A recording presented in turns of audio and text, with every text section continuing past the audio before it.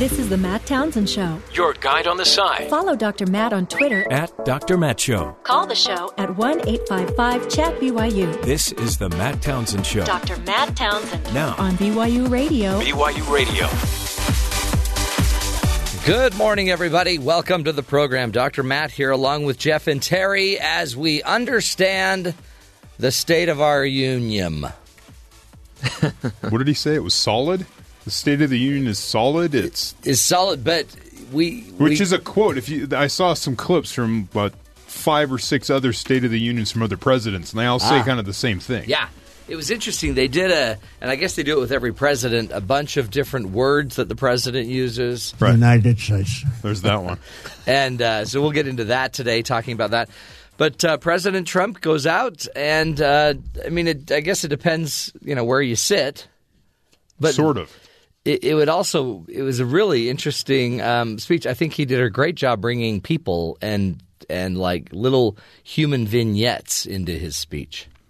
Which was criticized, yes. Yeah, but of course it is. Yeah, no. What else is new? But it's too human interesty. Where's the solid, political meat? I want that. Yeah, it just depends on what you want. This is the same complaint of everybody saying he's not nice enough, he's not human enough, he's rude. So he tries to be human, and then that he won't gets work beat either. up. You can't please everybody 100% of the time. But you can bring in the real stories of America, which I think a lot of middle Americans wonder when they're ever going to be worried about by this body of people. Some are still wondering. Yeah. And so it's interesting. And boy, there's so much to talk about. So we got to – the hard thing is how do you – it's Donald Trump. Many thought the speech went too long. It was 90 minutes. Yeah. There were 2 State of the Unions longer. Both were Bill Clinton's. Yeah. I heard some people talking. It was like 5,500 words or whatever, however long it was, which in comparison to Clinton got more words out. Oh, yeah. Trump, his pacing was slow. It was very slow. So he took more time to cover less words, but still. If he spoke at his normal rate, they would have been out in 45 minutes. How many pauses were there because of applause or people standing up? No one's broke that down yet. That I've seen. That's just a lot of work. And they'll do it because, it's the internet and it's on all day long, so we got to fill it. And it's a really weird thing because you could tell Democrats were peeved at a lot of things he was saying. Right. So then you've got to decide, am I going to stand for the soldier who risked his life and kill? Oh, yeah, I'll stand for that. Even though then he'll bring up a topic about immigration. And I'm not going to stand for part of what he's saying, but he'll give an immigration example where people lost their family and I better stand for that. But I'm not going to stand. It's got to be really a difficult decision. Even Speaker Paul Ryan sitting behind the president had a issue because they talked about paid family and medical leave. Yeah. More robust than what we have now. And he just kind of sat there while everyone else cheered. He's like, Yeah, By the end, were people standing up just because it was the end and everybody else was doing it? It was time to go anyway? Probably. I think they just wanted this thing to end. But what I was amazed at, too, is his discipline, his ability to actually stay at that pace and not change. So he didn't seem to come in and out of his normal Trump. He read the speech somebody else wrote well, is what you're saying. Well, what he did, honestly, is something you don't see him do. Stand and read something, Show discipline. Oh, sure. And the ability to actually – because how many times even in other speeches does he throw something in that's a little snarkier that you can see wasn't on script? He just cuts pieces out and later on they go, well, here's the actual thing he was supposed to say, and he didn't say that. Yeah. So anyway, I thought it was better than I imagined. Oh, well, there's a bar, and he cleared it. Yeah. Can we ask for anything more? So let's get to the headlines, Terry. Dissect it for us. What else should we be knowing? President Trump detailed his 4 pillars of immigration reform on Tuesday night during his State of the Union address, claiming it was a down-the-middle compromise, one that will create safe, modern, and lawful immigration system. So we'll see. The pillars include offering a path to citizenship for 1.8 million undocumented young people brought to the United States as children. Now, the original DACA agreement was 800,000. Then Stephen Miller and him put out a deal last week. It was $1.5 million. Now it's up to $1.8 million. It's almost 2 million undocumented young people. Wow. With the path to citizenship. With the path to citizenship. Building a wall along U.S.-Mexico border, hiring more border agents, ending the visa lottery, and ending chain migration, which he said protects the nuclear family. Which you got a little boo there. Didn't he get a boo on the chain migration comment? Yeah. So Trump said the United States has outdated immigration policies, needs more merit-based immigration with skilled people who want to work, who will contribute to our society, and who will love and respect our country. Interesting. Which is the controversial part, because then it turns into what equates to merit.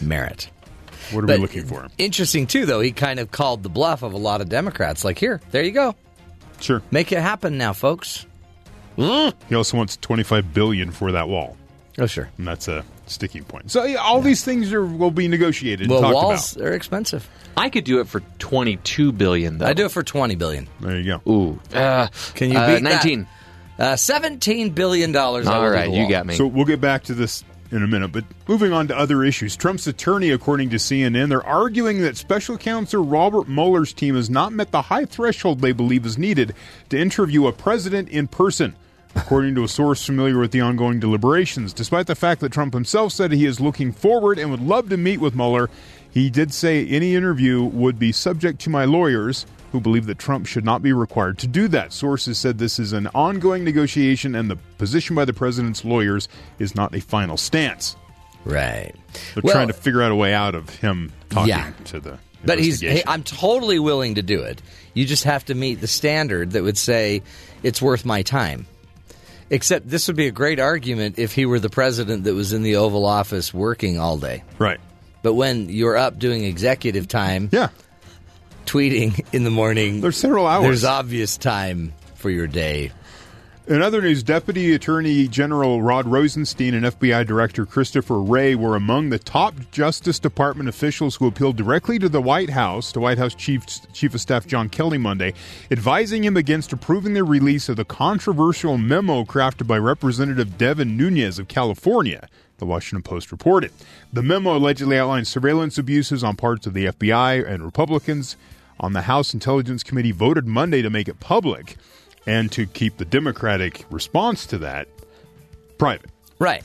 According to the Post, Rosenstein argued that the Justice Department was not convinced the memo accurately describes its investigative practices. Kelly reportedly told Rosenstein and Wray that Trump still wanted to release the memo, but that a White House review process would be set into motion before any official release. Maybe typos, as we saw from the tickets from the State of the Union. You got to just make normal sure. Business. As Trump left the chamber, TV cameras caught him telling Representative Jeff Duncan of South Carolina he's 100% favoring releasing the classified Russia memo. He goes, "Oh yeah, don't worry, 100%," Trump said, waving a hand when Duncan told him to release the memo. It's on tape. They have it. Oh yeah, 100%. And finally, birds of a feather may flock together, as this says. The United Airlines recently shot down a traveler's request to bring her emotional support peacock on a flight departing Newark Liberty International Airport. Yeah. Even though the unidentified woman claimed that she had a second ticket for the bird, the airline denied her request. A spokesperson for United tells Fox News that the traveler with the peacock, they were told they would not be able to bring it on board. Apparently, the woman called ahead and said, "I have this support peacock. Can I please bring it on the airplane?" And they're like, No. Mainly, they said the animal did not meet guidelines for a number of reasons, including its weight and size. And its plume. And the plume. The plume, it's like spreads out over 5 seats. Once that thing pops open. So they say, we explained this to the customer on 3 separate occasions before they arrived at the airport, and they still showed up and made a thing about it. Wow. This comes on the heels of Delta's controversial crackdown on emotional support and service animals. Did they pull the thing off with the police? With the peacock I don't know. Screaming all the way photographs, down you see them like the normal airline waiting area, and there's this bird sitting up on like 7 chairs because the tail's hanging out the It's so end. hard because people need their comfort animal. But their comfort animal can't make everyone else uncomfortable. It just seems like this woman is thinking, what is the most ridiculous thing I could try to get onto this airplane? When do we get the porcupine? The support porcupine.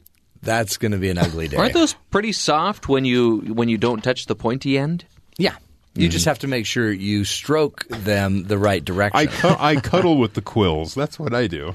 Oh, wow. Okay, back to last night. Yeah. Two polls taken right after President Trump's first State of the Union address Tuesday night found that a majority of viewers had a positive reaction to the speech. A CBS News poll, 75% of respondents approved of Trump's speech, while 25% disapproved. A CNN poll found that 48% had a very positive impression of the speech, 22% had a somewhat positive, 29% had a negative response. As with every State of the Union address, the president's supporters watched the speech in a disproportionately high number relative to the U.S. electorate. And the CBS poll, for example, 52% of respondents were Trump supporters. Yeah. Eager to get out and support their guy. Yeah. Whereas if you're not a supporter, it's probably a greater chance maybe you don't want to jump in and be all active on polls and all that kind of stuff. So it's kind of interesting. White House aides foreshadowed a unifying speech. That was the word we heard yesterday. We're going to unify the country. It's going to be a speech, unifying. Trump himself talked about this at a traditional pre-State of the Union luncheon with TV anchors. Oh, really? Where he called out NBC's Chuck Todd as a monster when he is interviewing you, and then went after who did he go after? I forget. There was somebody else he went after, calling him. Just forgot the guy that does NBC Nightly News. Oh, Lester Holt? Yeah, remember Lester Holt had the interview where they asked him, why did you fire James Comey? And he said, well, because of the Russia thing. You should have just said Dateline. Lester Holt. So, but he said that, and Trump said he edited the video maliciously or something. Oh, yeah. And Holt's like, it ran online. We ran the interview. I'm not sure why this is a concern now. And then he bragged about how much money NBC paid him for The Apprentice, because that's what he does in these meetings. That's kind of what they talked about. Well, that's what you got to do. So NBC's Chuck Todd said he thought the theme was oversold, the unifying theme. Because I expected a lot more outreach to Democrats. Just more, if you're going to unify, then let's unify.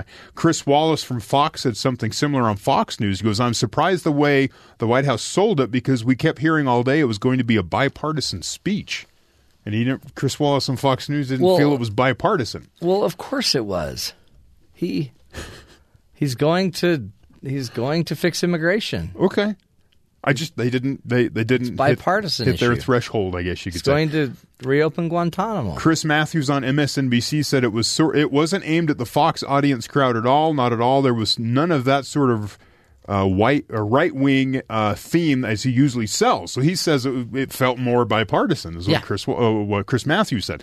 Nicole Wallace from MSNBC said that it was Trump trying to shore up and win back his base. So Van Jones on CNN said the speech was sweet-tasting candy with poison in it. Oh, wow. Van Jones. But Van Jones is no fan. So it's like he's like the guy. So Donald Trump's the guy in the van giving candy out that's going to poison people. Jake Tapper on CNN says what we saw was Trump with one hand reaching out to the Democrats, the other hand holding up a fist, and this almost is the conundrum of Donald Trump. See, but these people never were for Trump, so all their comments are going to be negative. Representative Luis Gutierrez of Illinois, a Democrat, was able to come up with this compliment, sort of. He says, although I disagreed with almost everything you said, for Trump the speech was clear and well delivered. Whoever translated it for him from Russian did a very good job. Wow. Ooh. Now that's just mean. That's just, see, this is why people don't trust the press. And finally, the website PolitiFact. Yes. It crashed 40 minutes into the State of the Union. Really? Now, PolitiFact is ran by reporters from the Tampa Bay Tribune. Okay. Or the Tampa Bay Times. So they're in there doing their job. They're fact-checking the things said during the State of the Union, and the website crashed 40 minutes in. They stayed up on Twitter to keep everyone updated on what's going on. Yeah. And after a while, about 6 minutes, it came back online. Wow. So the website crashed because people were like, ooh, we got to check that. Everybody was into it. In fact, on Washington Post, they put together a list of all the words that Trump used in his State of the Union that had never been used in a State of the Union before. Whoa. It's very interesting. The word amputations, right? Booby-trapped, Cajun, crutches, legend. Isn't that weird? Legend had never been used by a president in a State of the Union. Legendary, apparently maybe had, but not legend. Motto, opioid, paramedics, revving, spine, timeless, tormentors, Toyota, Mazda. Can I ask a question? All his words. What does this say about us that we're compiling lists like this? It's actually fascinating. They have a database, and people can type quickly. But what else is cool is you can go back and you can see, I think it was President Clinton was the first president to say HIV. Mm-hmm.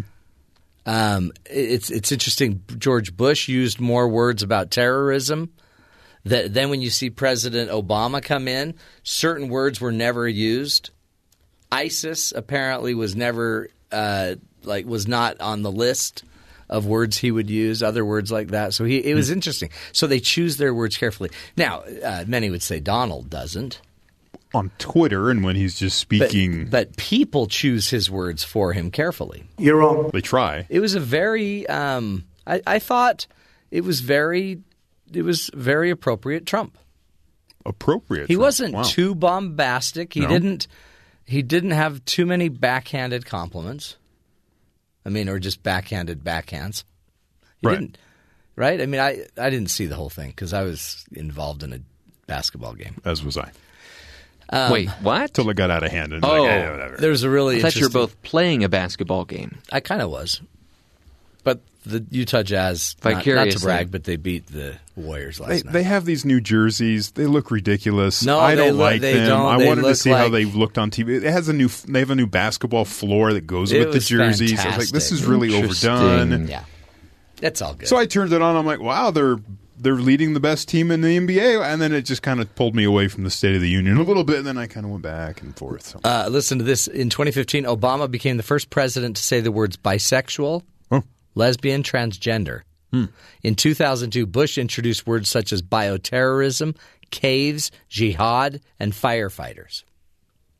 Words that had never been used by a president. Wow. But it does show that we have too much information.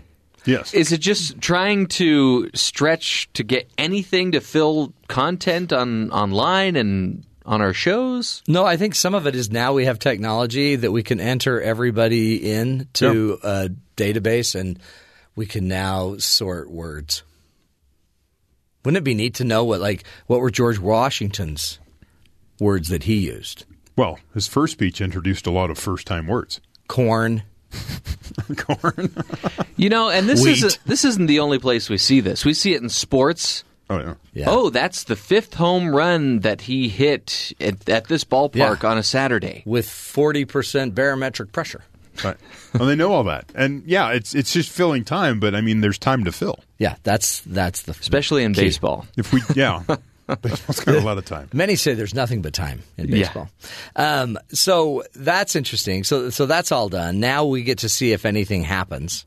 Well, the other theme, I guess, from the coverage last night was how long until he tweets and then ruins any sort of good nature that came out of this. Oh, yeah. Well, yeah. Just blows up his whole process as he just continues with the tweets. Interesting thing, Melania sitting in her special seats, the First Lady's seats and the First Lady box, whatever they call it, but had all of the other guests around her. Mm-hmm. So she got a lot of airtime. I mean, just standing there clapping. It helps when you wear white.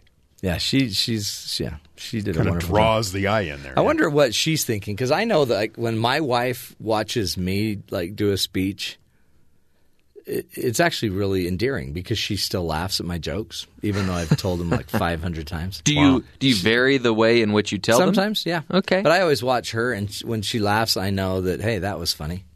Because why would she keep laughing after 27 years? Yeah, you'd think the humor would wear off. She'd see it coming and be like, ugh. Or she's so warped. But so it's got to. I wonder what Melania thought. Wouldn't it be great if you could go interview Melania and she could be? Well, you know what? He practiced for a week straight. We're so proud of him. Good job, Donnie. Isn't that the best gauge for how successful we are? Check your spouse. What do our wives think? Yeah. Or what aren't they thinking? What if she had been dozing off through the whole thing? Ooh. That would be bad. We didn't talk about it. We'll get to it, I'm sure, next hour. Super blue blood moon crosses the sky last night. What? Yeah, a rare super blue blood moon dazzles the sky. Blue moon. Yeah, it happened last night. And apparently you can only see it in certain parts of the country, right? I mean, in full blueness, I guess. Do you have pictures of that? Yeah, but it's going to cost you. Can I just look it up on my computer? Yeah, you can just look it up on yours. That would be totally free. Anyway, so we'll get into that. So if you wondered what's going on with the moon last night, it's just no. It's blue, and that means probably the end is near. It looked full. Yeah. I didn't notice any blue tinge to it. I don't know why they call it super blue blood moon, but we'll explore it. Straight ahead, this is the Matt Townsend Show.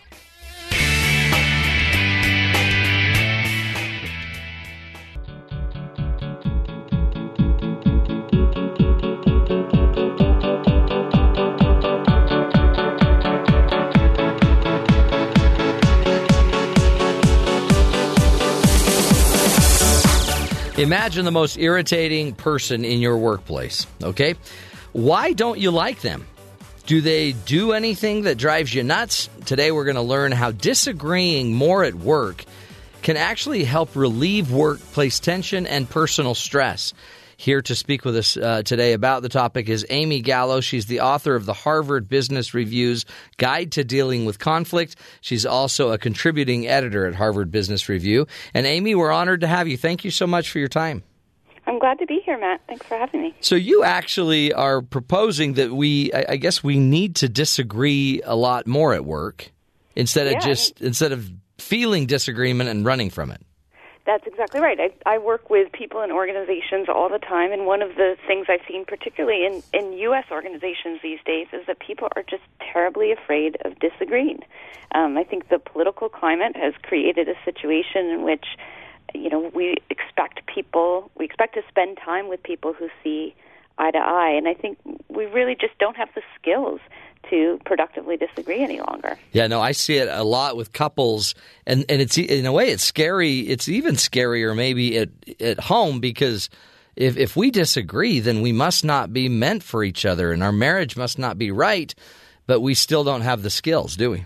That's exactly right. I think that's the problem is people equate disagreeing with incompatibility. So, to bring it back to the work context, although I certainly could talk about the marriage context. Yeah, we all could, yeah. Right. In the work context, we think my boss doesn't disagree with me or doesn't agree with me, she wants to fire me, or I don't agree with the senior leaders at this organization. This probably isn't the right job for me. We really catastrophize this idea of not seeing eye to eye. Now, do you think is this new to this generation, to all of us? Were we more okay with conflict back in the day, or is it something we're just having more conflict and we really don't know what to do? Well, I haven't seen research that shows that we've gotten more conflict averse. Yeah. I think one of the issues is that workplaces have gotten more diverse. There are more women in the workplace than there ever have been. There are people from different backgrounds. And when you bring in people with different perspectives, you're going to have more disagreements. And I think we've become unequipped to handle those, especially across diversity lines. We feel especially uncomfortable disagreeing with someone who's not like us. Before we get into knowing and figuring out some skills from you, what are the benefits to conflict for those that are thinking there is nothing that's good that can come from a conflict? Yeah. Well, let me make clear first that I'm not talking about unhealthy conflict. So when someone tells me my workplace is full of disagreement, and what they mean is backstabbing, fragile egos, threats, that is not healthy conflict. But I see lots of benefits to conflict where you disagree openly, transparently, and with respect and empathy. And those benefits include, first and foremost, better work outcomes. When you and your coworkers push each other to come up with better ideas, that creative friction is likely to lead to new ideas, new solutions, might even change your mind about something important. Boy, what would that do if all of a sudden we not only were getting better results, it actually might decrease the tension? Right. Imagine. I think that's one of the fallacies is that people think if I get along with my coworkers, we're doing good work. And that's simply not true. Certainly you don't want to disrespect your coworkers, but we're not talking about respect. We're talking about saying that, I see this a different way. I have different information. I've made different assumptions. those are really safe ways to say, let's talk about what you seem to think is the right answer and what I think is the right answer, and see if we can come up with something that's even better. What are some other ways that it benefits us? Sure. So another one is the opportunity to learn and grow. So, as uncomfortable as it feels when someone challenges your ideas, it's an opportunity to question, am I seeing this the right way? Is there a new perspective I haven't considered? And when you listen and incorporate that feedback, you gain experience, you try new things, you especially evolve as a manager. That's so good. And I assume, too, I always teach people that if a conflict is really an opportunity to strengthen a relationship, because if you can get through it, some pretty powerful things can come out of it, including making things better between you. Yeah, that's especially true. I mean, I'm sure you see that in the marriage context all the time. Yeah. Anytime you can get through something really big together, you set the precedent that it's possible for us to have good fights and we can move on, because you're going to have fights. Disagreements is a normal, healthy part of interacting with people. The key is not whether you have them or not, but it's whether you can get through them. I have friends who will brag, "Oh, my husband and I never fight." And I think, well, that's not a good thing. Yeah, what? That's not a good thing. And even my 10-year-old daughter knows this, right? She came back from a sleepover with her best friend Sophie and told me that she had a great time because they fought the whole time. And I thought, well, that's no sense. Yeah. Right? And I said, what are you talking about? And she said, we fought about the movie. We fought about, what time we should go to bed, where we should sleep, which sleeping bag. And I said, well, what happened? She said, well, now we're BFFs. And so she really understood intuitively that what we're talking about, that when you get through a difficult disagreement with someone, you feel more close. And it's true in the work context, too. That's interesting, because you also cite the fact that one of the benefits is higher job satisfaction. We feel we like our jobs more when we can handle conflict. Yeah, and research has shown this. There was a study of American and Chinese employees in China that showed that using certain approaches to handling conflict, ones where you're being collaborative, you're focused on how everyone can win, increases an employee's happiness at work. And it makes sense, because if you think about it, if you feel like you can be open and honest with your coworkers, as opposed to constantly trying to, be careful not to disagree or hurt their feelings, if you can be open and transparent, you're going to be much happier to come to the office. And that leads to the last benefit, which is an inclusive work environment. So, people will say diversity leads to innovation. That's one of the reasons for having an inclusive work environment. But it will not lead to innovation. People will not share new ideas if they don't feel like they can share their perspectives without being reprimanded or without being told, we don't disagree here. That's so interesting. And especially where we see all this talk and data about disengaged employees. I mean, you wonder how many of those people are just disengaged because, they've tried to push back. They've tried to give their ideas. Nobody seems to listen. They don't know how to get their point across, so I'm going to quit trying. I hear it all the time with people I coach, that they say, they don't want my opinion. I've been told over and over, unless you're on board with this program, don't bother speaking up. And it's incredibly demoralizing to be in that situation. And then they're like, yeah, but we really want your ideas. Yeah, exactly. Right. We have this new innovation effort. Please, send us all your ideas, but not ones that aren't what we already have told you. Yeah. We want the right ideas. Exactly. And that's you have to remember, organizations are made of people. Right. And I am the first to admit, I love when people agree with me, right? It feels so good. Yeah. There's nothing better than talking to an audience of people when they're nodding their heads, right? And someone says, oh, my God, I see it the exact same way. Exactly. Right? So, we have to remember this is all about ego, and leaders especially have to find ways to encourage people to disagree, even if it feels uncomfortable. So what do we do if we are one of those that – boy, the whole idea of conflict, of bringing up contention, of going against the grain, if it terrifies you, what are some things we can do to be better at it? Yeah, well, first and foremost, I think we need to focus more on feeling and giving respect at work as opposed to being liked, right? We put a premium on likability at work. He's a great guy to work with. I get along with him well. Really what we should be aiming for is respect, because when you respect someone, then you can openly disagree. And as a manager, it's really, I know I've felt this in the past myself, it's really easy to focus on, I want this person to like me. I want the people I work with to think I'm a good manager. But being a good manager isn't about being the agreeable person.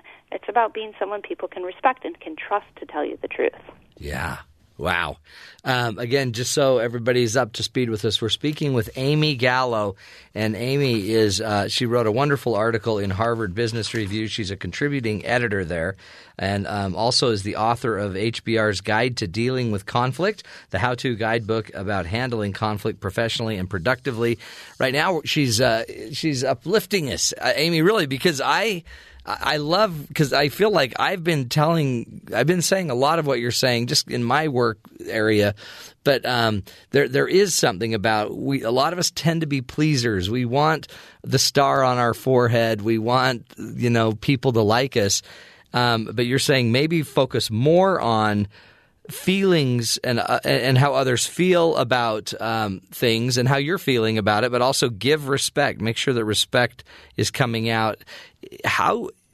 How do I shift? How do I shift to caring more about if they respect my ideas and my approach rather than liking me? Yeah, I think one of the things is really rely on those emotional intelligence skills, right? So focus a lot on self-awareness and think about, take your next 3 interactions with your team or with individual team members and ask yourself, what's motivating me here? What am I worried about? Am I worried that they're not going to like what I'm going to have to say, or am I more focused on respect? And if I was focused on respect, what would I say differently? I think it's really about trying to reframe the interactions you have with people. And the other thing is, I think, emulating others. So trying to remember, I have a boss in my past who, to be quite honest, I did not like very much, but I respected him. And that was, and I think about him a lot. What would he have done in this situation? Because he could have cared less whether I liked him or not. He was interested in what was best for the organization, what was best for our team, and what was best for our client. And I respected that. Well, that's interesting. That is just being able to take that other perspective. And also the question, what would I say if it was about respect, if I was just trying to show respect? I mean, I would say things that I might not normally say. Right. And you might be more honest, you might be more transparent. And this isn't about, brutal honesty. Right. You'd still need to consider people's feelings. But if it wasn't about you, what if it was really about the other person and the work and the team and the organization? What would you do differently? And from some of my clients, when they're really stuck on being liked, I tell them, think about what if you didn't care at all. Yeah. What if you didn't care at all about whether this person liked you? What would you do differently? That's good. Great advice. What else can we do to move on and handle conflict better? Well, I alluded to it just a moment ago, but one of the things that makes us avoid conflict is a real self-centeredness, thinking about the organization or the work revolving around us and our feelings, when really there's all these other people, and you're all there to do something good for the organization. That presumably is your task. So if you could focus on that big picture, what is best for the organization? What are the business needs right now?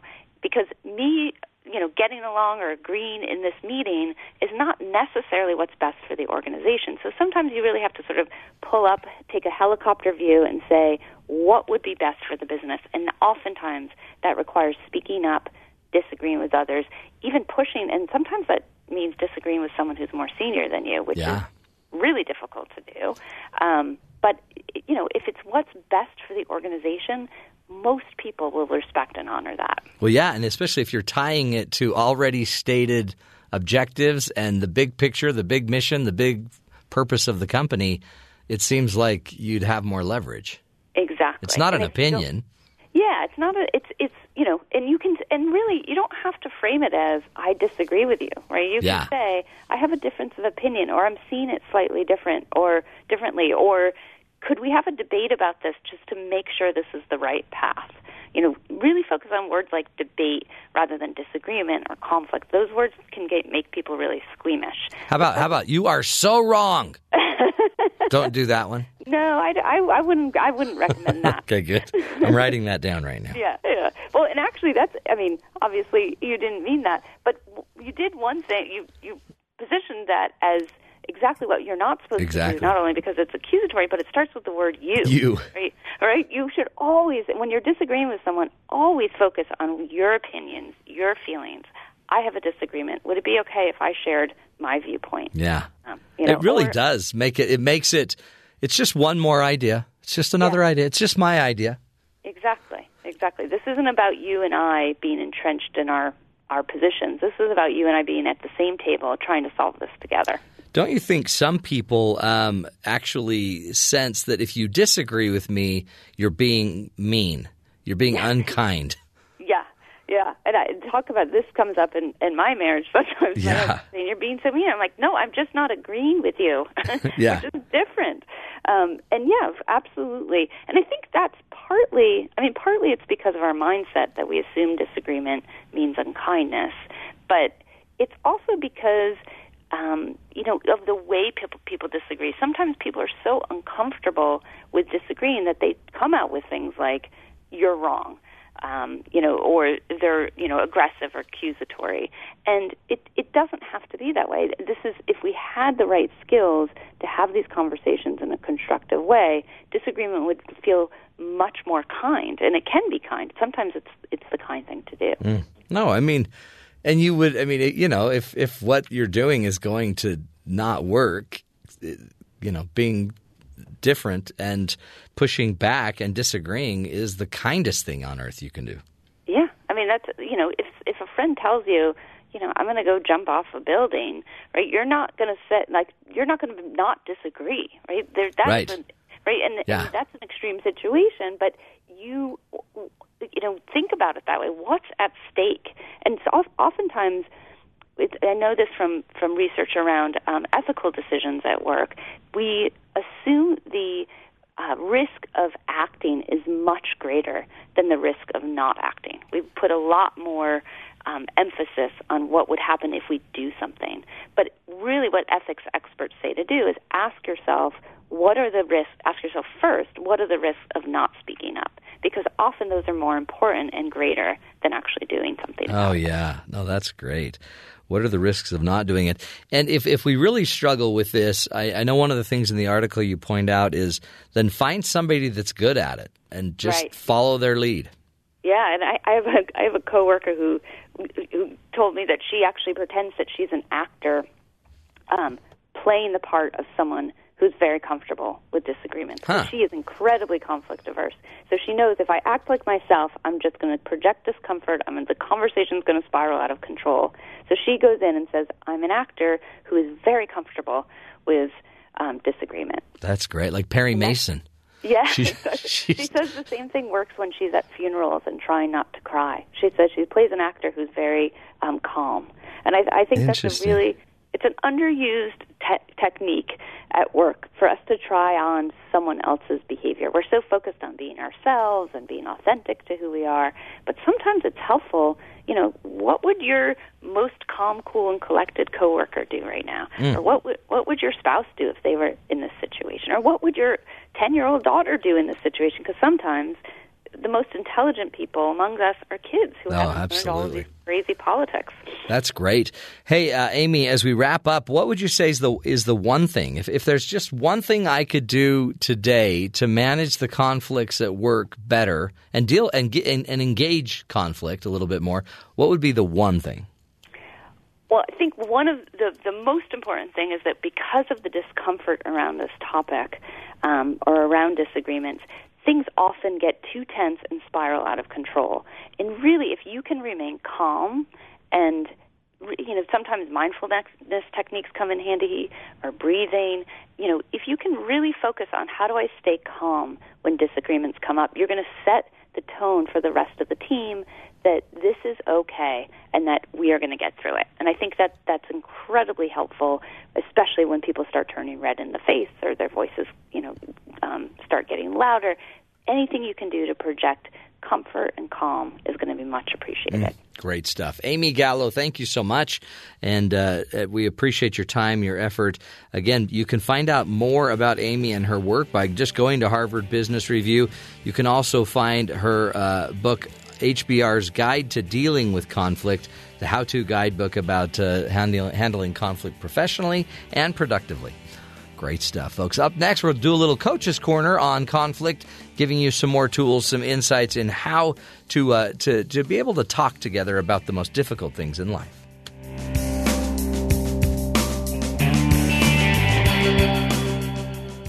What's the matter with you, boy? You too stupid to do what your coach tells you? Because life doesn't come with a handbook, you need a coach. Here's Dr. Matt and his Coaching Corner. Play ball! You know, when it comes to conflict, if you are one of those people that just can't stand it, get in line. You're pretty normal. One of the things that I see every day in my work, in my coaching practice, is the fact that there usually is about half of the times there's some people that just have an aversion to the conflict. They just are running from it. They're what we call the withdrawer. And a lot of the time, the other half are what we call pursuers. And they want to engage the conflict. And usually what I find is the pursuer wants to engage it because they want progress, right? They want to get this talk on so they can fix it and they can make everything good again. Meanwhile, when I ask the withdrawer if they want to make progress, guess what they say? Yeah. Oh, yeah. Well, I want progress too. So the one that runs from conflict also wants progress, but they actually want something else more. And what they tend to want more is peace. They want peace. And they've noticed that every time we go for progress, we don't feel peace. And so what ends up happening is pursuers push to talk for progress at the expense of the other person's peace. And the withdrawer goes for peace at the expense of the other person's progress. So there becomes this standoff, and it is the ultimate human dynamic in standoff in a conflict. One is going for peace, and one is going for progress, and both people want peace and progress. But we've put it at odds with each other. We don't seem to know how to talk to create progress in a peaceful way. So if you wanted a simplification of how to best manage conflict, find a way to make, in a peaceful, safe way, progress on an idea or an issue. And what you will find out is if you can do that, if you can create peace and safety while pursuing your progress, you'll be able to be an incredible communicator. If, however, you dichotomize it and you tend to choose progress over peace and safety, you're going to mess things up. And you're always going to have people running from you. So I just know people like, yeah, well, I'm just going to shoot straight and I'm just going to say it because it's just got to be said. Well, great. Okay, that's fine. But you're going to drive anyone away that won't feel safe because of that. So usually the best way to know how to handle conflict isn't by having your own theory that you bring in and then just implement your theory. The best way to handle conflict is to watch the people you're in conflict with and pay attention to their signs, right? Try to identify. Do they tend to be a pursuer or a withdrawer? Do they tend to take you on and fight you, debate you, or do they tend to run and hide? Because if they tend to run and hide, then you have to change how you manage the conflict. You have to find a way to make it safe for them to stay in the conversation. Now, you know where I learned to do this? Wasn't school, and it wasn't reading books, and it wasn't a Ph.D. It was sitting down with couples that if they couldn't solve this problem right now in my office, they're probably going to divorce. And it creates such an incredible intensity that we've got to figure out how to do this. And that intensity actually sometimes makes it worse, right? Because we're also afraid that we get into fight or flight. But it also allowed us to actually be more aggressive. It allowed me to say things I wouldn't normally say to people. I used to, when I was a coach or a mediator, I would sit down and I would bring them in and I'd always ask them to bring me a picture of their family. So as we were going to mediate a divorce or try to figure out how to mediate a separation or make their marriage work, I wanted to make sure we always had a picture of the family here. Because most of the time when the people were fighting over something silly, it had nothing to do with their family. It really didn't. And once they realized that and we could keep their objective, that higher purpose in place, you'd be amazed at what we're able to do. You'd be amazed at how much nicer we can be when it actually means that, we may walk out of this room done. You'd be amazed at how much nicer people are. Or how much more progress we can make when we have to make the progress. So start paying attention to it. Understand that you can have your own theory, you can have your own way, but in the end, if you do not know how to create both safety, peace, and productivity, progress in a conversation, it's going to cost you. It's going to cost you in a lot of different ways. And there are skills, there's tools out there, there's books, there's information. So go looking for it. If you're afraid of it, don't keep hiding. Let's start uncovering it and getting really, really effective at it. That's just my 2 cents worth. And, we're here every day to help you learn how to do that. This is the Matt Townsend Show, helping you manage your conflict even better.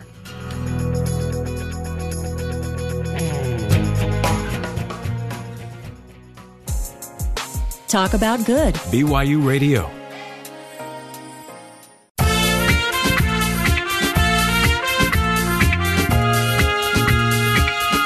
Welcome back, friends, to the Matt Townsend Show. Wow. Yeah. That was great.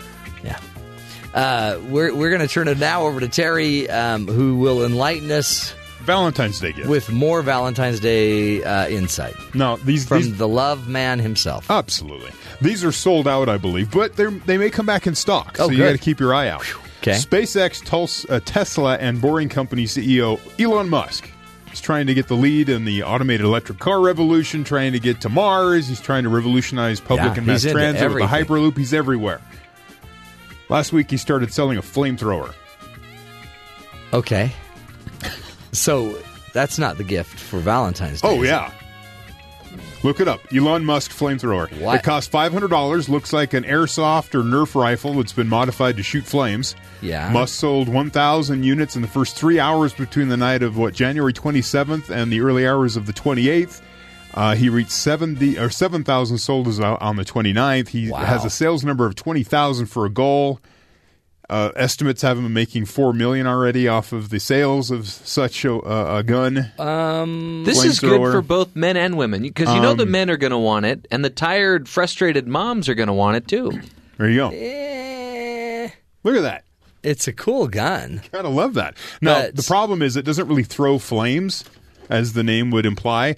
It should be considered an overpriced butane torch. Yeah. Because the actual flame that comes out of it's probably only less than a foot long. So, I mean, it's, yeah. Do you want the relationship coach in me to answer this? You're just going to say no.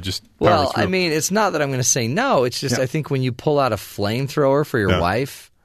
No. I mean, for the husband. Obviously, I think the wife wouldn't care. But California Assemblyman Miguel Santiago of Los Angeles says he intends to introduce legislation that would prevent Musk's company from selling the flamethrower to the public, at least in California. The legality of the weapon in the other 49 states of the U.S. remains an open question. Musk has confirmed on Twitter that the gun does not meet the Bureau of Alcohol, Tobacco, and Firearms and Explosives definition of an illegal flamethrower, which means the model does not emit a flame larger than 10 feet in range. It's under the 10-foot mark. It's not a flamethrower. So it's legal. It's just a torch. California may have to establish specific guidelines for California, independent of U.S. You said you wanted me to take care of the spider problem. I told you I'd heat it up. And it looks awesome. It does. It looks like a Star Wars gun. Okay. So there's an option. That's one thing you can get your husbands, ladies. Or not. And by the way, get some insurance while you're at it.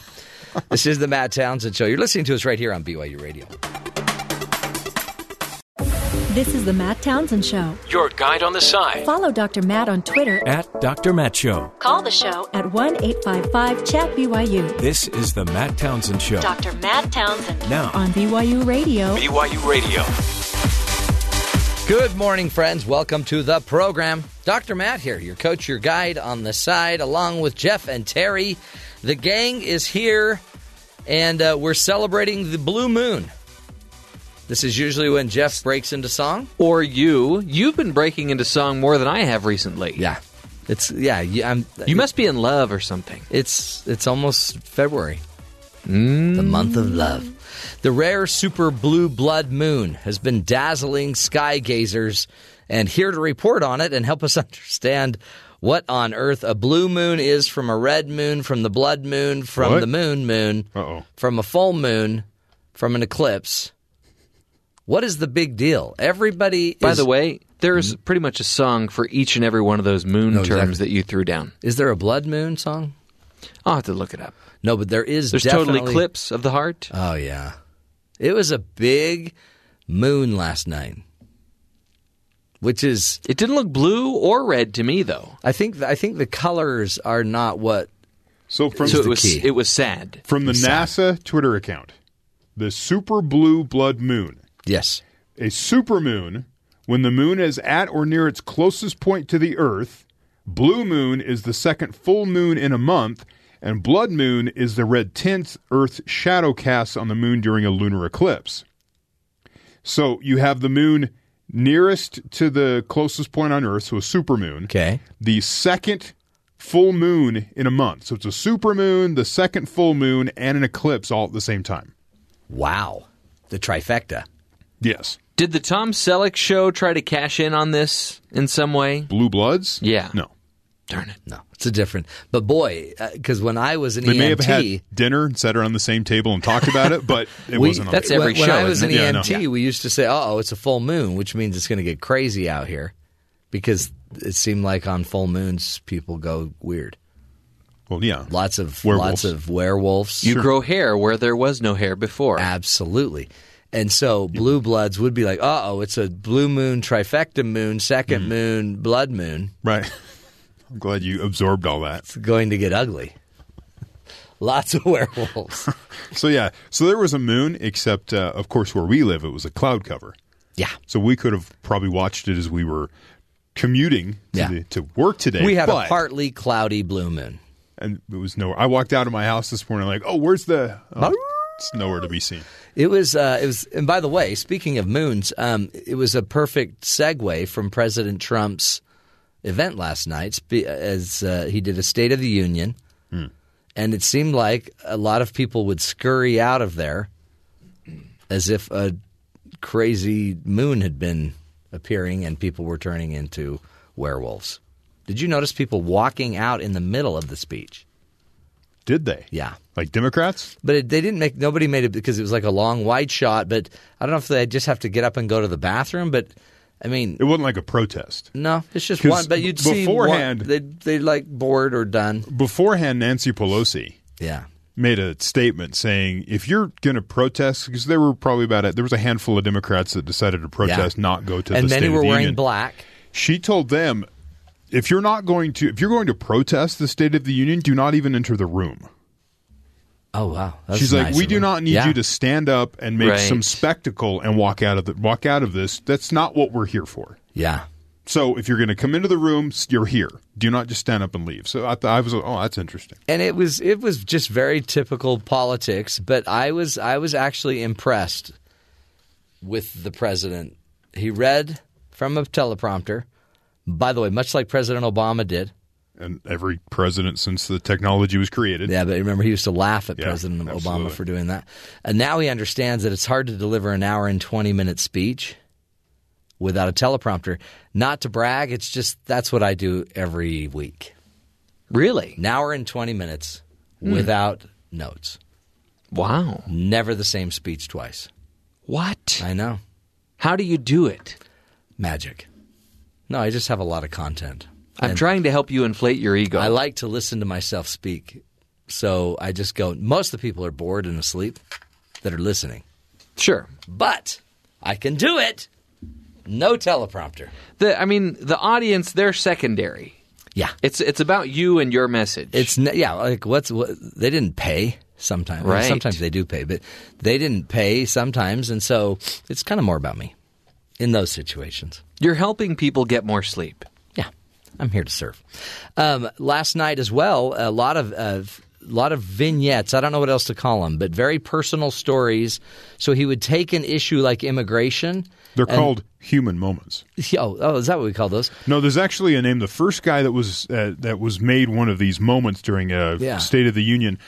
There was an airplane that crashed during one of President Reagan's during his presidency. Yeah. And it crashed in D.C. into a bridge. Oh, it was horrible. And an EMT jumped into the water to save somebody, and that guy was the first person that was made one of these stop and point into the crowd by this president. And by the way, that plane crash was crazy. So there's kind of this like political, they named after this guy is what they call it. And now what they do is he'll talk about immigration, and then he'll tell a story about parents who lost their kids to illegal or gang members that were in the country illegally. But he did it in a sensitive way. Oh, it was beautiful. Okay. Well, and honestly, you do see the pain that the country is going through. A lot of times we just hear President Trump tweeting and all the Democrats complaining. But what you see here there's real pain behind every one of these issues. And the issues are much more complicated than just one family or one person or one story. But I like that part of the speech. He's going to keep Guantanamo open. He's got a big bill to redo infrastructure. Now the big question is going to be, can he get everybody on board? And does this negatively impact anything for this upcoming election in November? Because this seems like he may have called out Democrats, like, you got to get immigration work done now. You got to get this infrastructure bill. Are you going to fight this? You going to fight infrastructure? Well, no, the Republicans would fight it because they don't want to spend any money. Yeah, that's the assumption that the Republicans can all be friends. Yeah. But so it's opening up a lot of questions, I think. Let's get to the headlines with Terry and find out what else we should be paying attention to. In a State of the Union address, President Trump said it's time to rebuild America's crumbling infrastructure, called on Congress to produce a bill that generates at least $1.5 trillion for the new infrastructure investment we need, he said. If you watch when he mentioned the $1.5 trillion, you see Paul Ryan behind him go, whoa, hey, 1.5. You're talking about $1 trillion before. Now we're at an extra. Okay. And Trump said the United States will be able to build we were able to build the Empire State Building in just 1 year. And it's a disgrace that it now takes 10 years just to get a permit approved for a simple road. The process must be streamlined down to 1 or 2 years, he said, so we can reclaim our great building heritage. He promised to build gleaming new roads. Gleaming. I'm not sure how that works. Bridges, highways, railways, and waterways. And it will be done with American heart, American hands, and American grit. Your favorite word, Matt. Grit. Trump also said it's also important to invest in workforce development and job training and to open more vocational schools. Wow. Yeah. All things that everyone's like, yeah, sure. It's a big list. But then there's the actual getting it done. As you said, President Trump on Tuesday signed an executive order to keep the U.S. detention facility at Guantanamo Bay open. He reportedly signed the order before the State of the Union, publicly announcing it during the address before Congress. Secretary Mattis, he goes, I just signed an order directing Secretary Mattis to re-examine our military detention policy and to keep open the detention facilities at Guantanamo Bay. There are still 41 detainees down there. Really? Hanging out. Club Med. Not really, but that's what they're doing. During the speech, Trump outlined the need to detain and question terrorists and unlawful enemy combatants captured overseas. The base in Cuba has been utilized as a prison since 2002. Yeah, he made a point that this isn't just a crime. They're not just criminals. They're terrorists. Right. They need a special place. CIA Director Mike Pompeo said Tuesday that he has every expectation that Russia will attempt to interfere in the upcoming U.S. midterm elections. In a BBC interview, he expressed his belief that Russia will continue to try and do that, but said that he was confident that America will be able to have a free and fair election, that we will push back in a way that is significantly robust, that the impact they have in our election won't be great. He also said that China has focused efforts to steal American information to infiltrate the U.S. with spies. They pose a threat in upcoming midterms. Oh, wow. Well, we're going to see, right? There could be a big swing. There should be. There always is a big swing to the others, to where the other party can pick up votes. That's why November is going to be a fascinating. I can hardly wait. No, you can wait for a long time. No, it's going to feel like 5 years. Yeah, it'll just to drag get to out. November. Finally, looking to start your day off with a nutritious meal, forget Cheerios. Instead, reach for a slice of pizza, says one dietitian. On Monday, blogger and dietitian Chelsea Amer caused a stir when she told the Chicago Tribune that a greasy slice of pizza is healthier than a bowl of cereal with milk.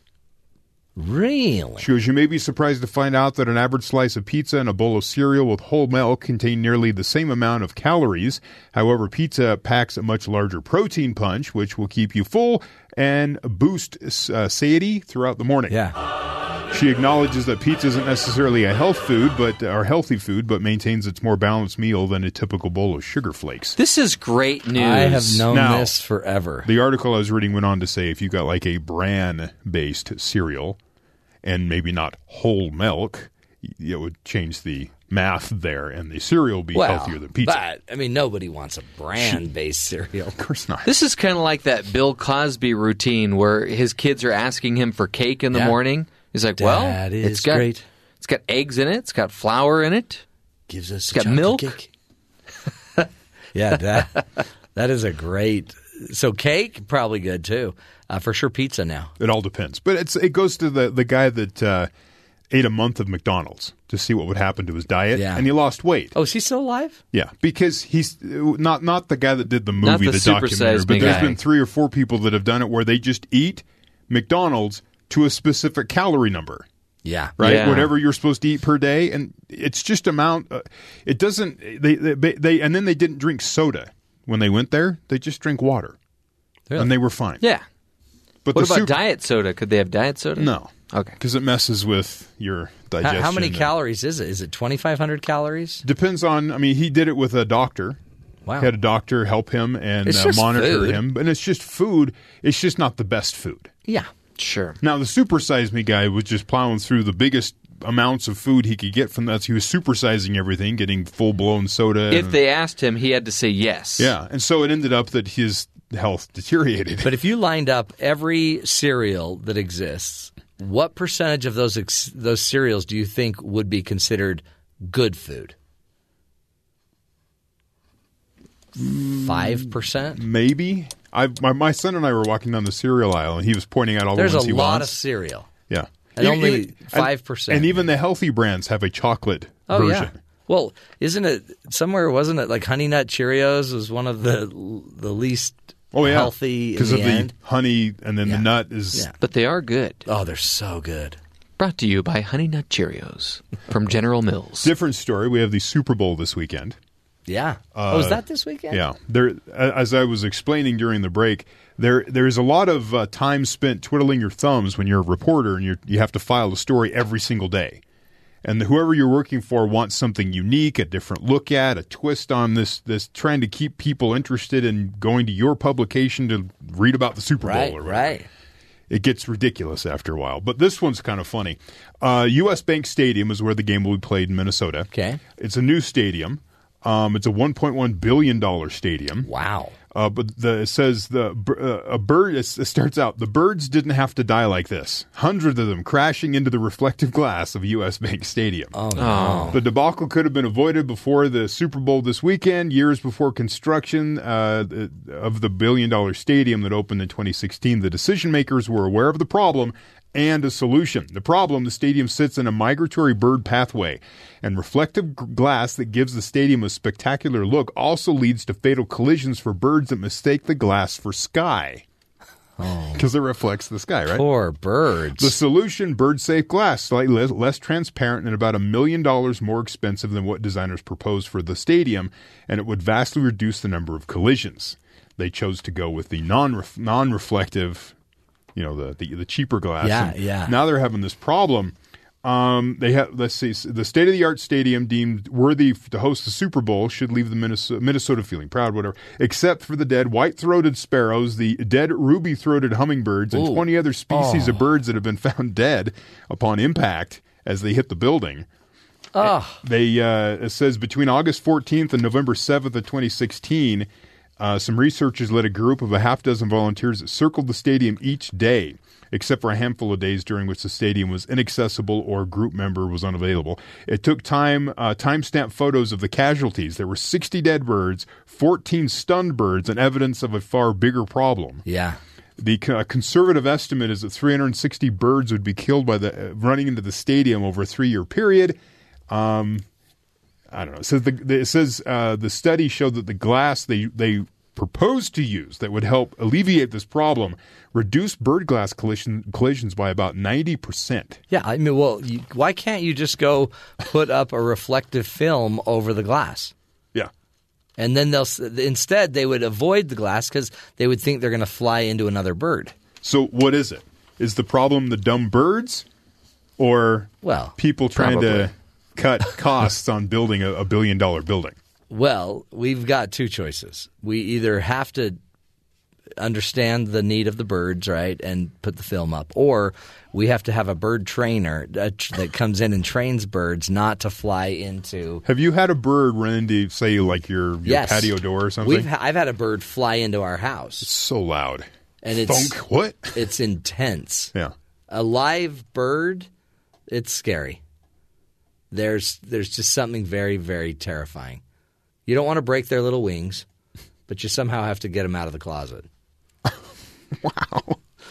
It was intense. Yeah, we had a storm one day, and all of a sudden on the window, all of a sudden, thunk. I'm like, what? And I went outside. It was just laying in the – I had to toss it in the garbage, but it died. It just slammed into the house. Have you ever walked into a glass door? Yes. Yeah. So trying to think, have I? You know Yes. what it feels like. Sure. Yeah. Well, slower. Isn't Not it flying. interesting that of all the places, this isn't happening, at the baseball stadiums because they're all open, but this is the same league where they have concussions. I think it's like an omen. It's a sign. Wow. Yeah, just one of the many stories coming out of the Super Bowl. The stadium is killing birds. Well, if you'd like, I would be happy to do some sort of experiment. You mentioned people that ate McDonald's every day for a month. Yeah. How about for the entire Super Bowl, I eat every snack that is popular? Okay. Yeah, do that. And then I can come back and report on it. Do it. Do that.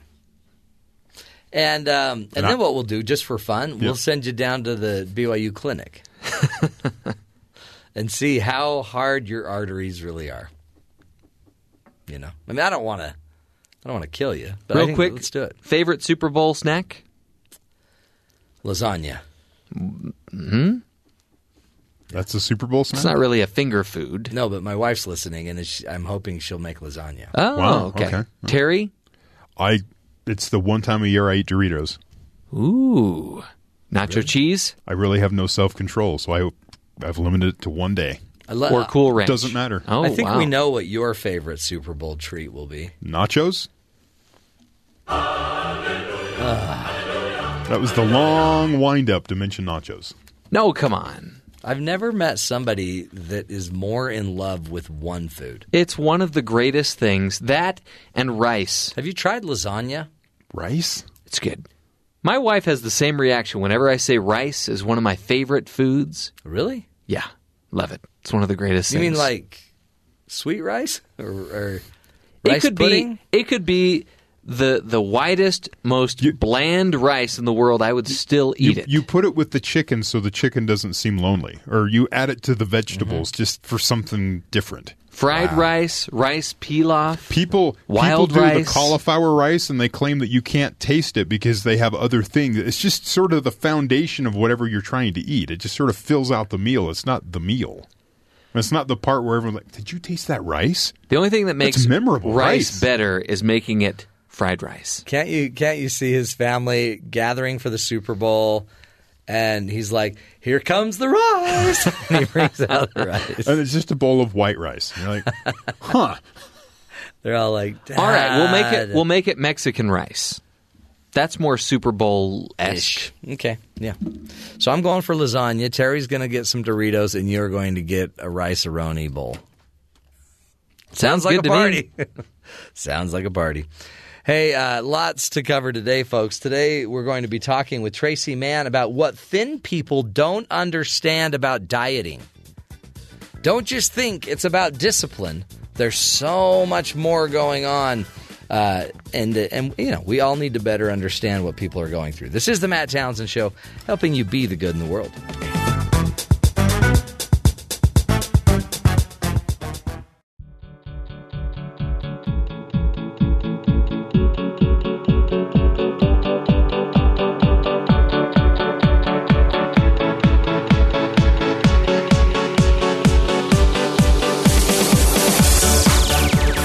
Well, it's still January, which means that the weight loss industry is still enjoying the efforts of all of those people looking to drop a few pounds this year. But as many of us have already found out, dieting is very hard. More often than not, our dieting ambitions end in failure, and we are right back where we started. Here to speak with us today about the science and myths of dieting is Traci Mann, whose book, Secrets from the Eating Lab, The Science of Weight Loss, The Myth of Willpower, and Why You Should Never Diet Again, offers some proven strategies that I think can help us. Traci, thank you so much for being with us today. You're welcome.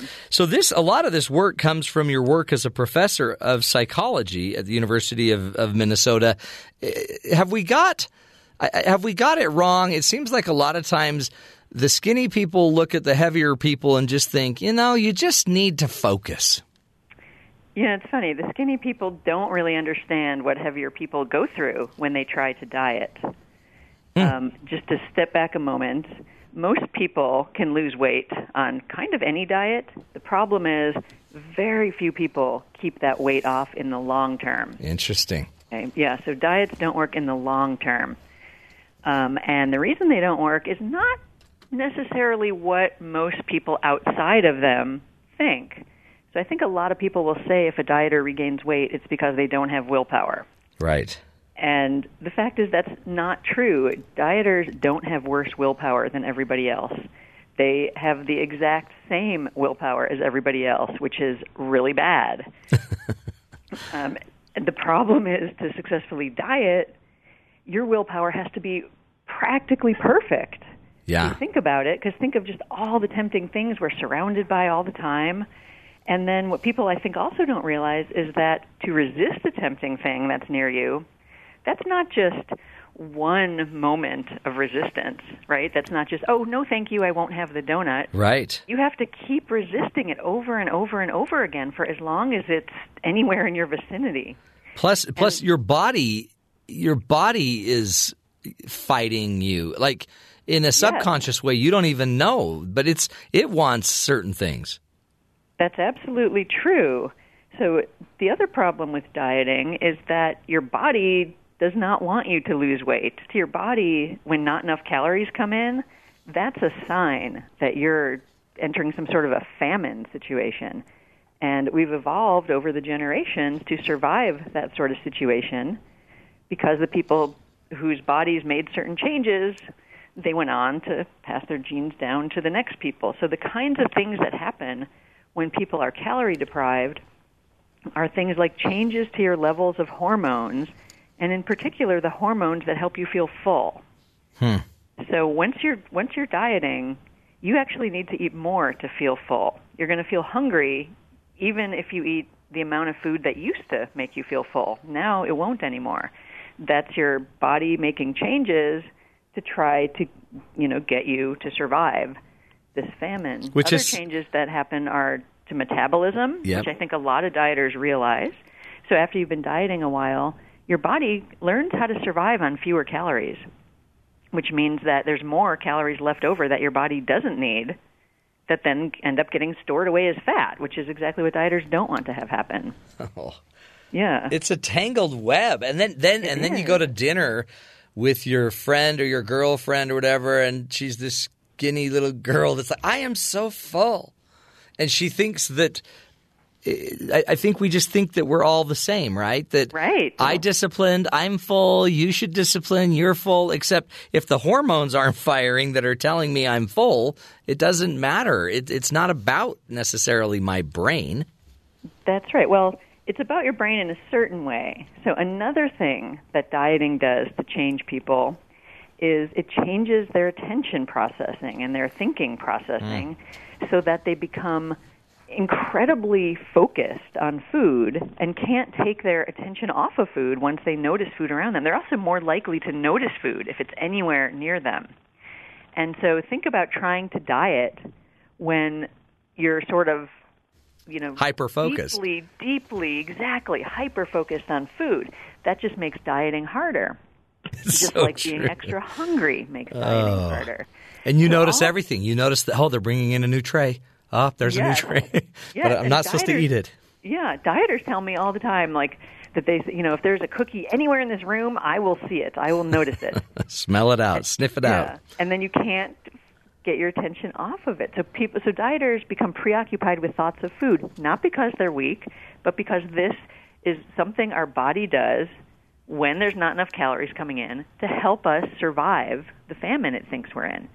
So the people who survived famines were the ones who were focused on food and spent every minute looking for it and thinking about it and able to notice it when it was, in the corner, not so visible. So let me understand this. So it sounds like, in a way, being I don't even know how to say it without sounding weird, but being skinny and fit is really abnormal. Being skinny and fit? Not fit, but it's because I think we all think the standard is fit. But our brain and our body are actually working to not fit. It's skinny. But our brain and our body are working to actually keep us healthy, plump, or full of food. And so my wife is somebody that she's fine with just her almond milk in the morning and maybe something light, really light, some fruit. And my body's like, no, man, we could die today. You better get some food in you. So, yeah, well, exactly. You're pointing out something that I think is really important for people to realize, which is we're all different from each other genetically. And some people, just because of the luck of the genetic draw, have hormones that make you feel full if you eat one sandwich. Yeah. Whereas others of us, just because of our genetic hormone situation, which of course we have no control over, others of us need to eat 3 sandwiches to feel full. So if you happen to have the genes where you feel full with one sandwich, it's going to be really easy for you to not overeat. If you need 3, you're going to be much more likely to overeat. And again, it's not about your weakness. It's hard to not overeat when you're very, very hungry. Yeah. It's really then about our metabolism changing. We have neurological changes where we notice food more. We have hormonal changes. And even our cognitive, our brain, how we think changes. Absolutely. And so there's really 2 things happening, right? It's that people differ from the get-go in all those areas you just named. And then dieting messes up all those areas you just named to make it harder to keep dieting. So it really is an unfair battle. And so what do we do if we can't diet? Or if we shouldn't diet, what's the alternative? Well, I agree that we shouldn't diet. The first thing most people, I think, listening are going to say is, oh, but isn't it so unhealthy to be obese? Yeah. So just to address that quickly, there's really 3 things to realize. First of all, the relationship between obesity and poor health is not that powerful. It only shows up very, very clearly for diabetes and osteoarthritis, except at the most sort of extreme levels of obesity. Right? So unless you're at the very high end of the obesity scale, so to speak, you probably don't need to worry too much about health. The second thing you need to realize is that obese people are much less likely to engage in physical activity than non-obese people. And, of course, exercising is linked to good health, and being sedentary, of course, is linked to lots and lots of health problems. So what that means is if obese people are unhealthy, it could easily be because the lack of exercise as opposed to their weight. And the problem is the knee-jerk response is to blame the health problems on people's weight rather than their physical activity level. Right. And yet there's research out there that shows that when you sort of pit those against each other, what you find is that fitness matters more than your weight in terms of how healthy you are. So, for example, at any weight, people who are fit have a lower risk of dying in the next 10 years than people who are unfit. Okay, it doesn't matter what you weigh. Yeah, and on top of that, another thing people have, research has shown and people have noticed, is that, sorry, a cat has just jumped onto me. Uh-oh, watch out. Go away, cat. What we've noticed is that when people start exercise programs, they have all kinds of health improvements way before they lose even a single pound. Huh. Yeah, and other research very similar shows that people who don't lose weight from exercise, they still get all the health benefits as the people who do lose weight from exercise. So it really seems misplaced to blame all these health problems on weight if these problems go away even when people don't lose weight. Yeah. And so what that really means is that everybody can make themselves healthier by engaging in exercise. Interesting. So, I mean, even if you just didn't think of it as a diet, but had moderate, just ate healthier, and more importantly, exercised regularly, you derive all the benefits of exercise, even if you didn't lose weight. But you would also, there's a chance still that you'd lose a little weight. Yeah, you'd probably lose a little weight. Yeah, exactly. There's research that shows that if people do 4 healthy things, and I'll tell you what they are in 1 second, they will improve their lifespan. They'll lower their risk of dying in the next 10 years, no matter what they weigh. So here's the 4 healthy habits that we should all be striving for. Eating 5 or more servings of fruits and vegetables per day. Now, that's a lot. Yeah. We can talk about how to do that later, but that's a lot, but that's what we need to strive for, 5 or more servings. Exercise regularly, meaning 3 times a week. Not smoking. And drinking alcohol only in moderation, which means for women, no more than 1 drink per day on average, and for men, no more than 2 drinks per day, which, by the way, is very unfair. Yeah, isn't that weird? Yeah, right. But anyway, if you do those 4 things, it doesn't matter what your weight is. You've minimized your risk of death, and your risk of death for normal weight, overweight, or obese people who do those 4 things is exactly the same. Yeah, but you won't have a 6-pack, Tracy. You need the 6-pack.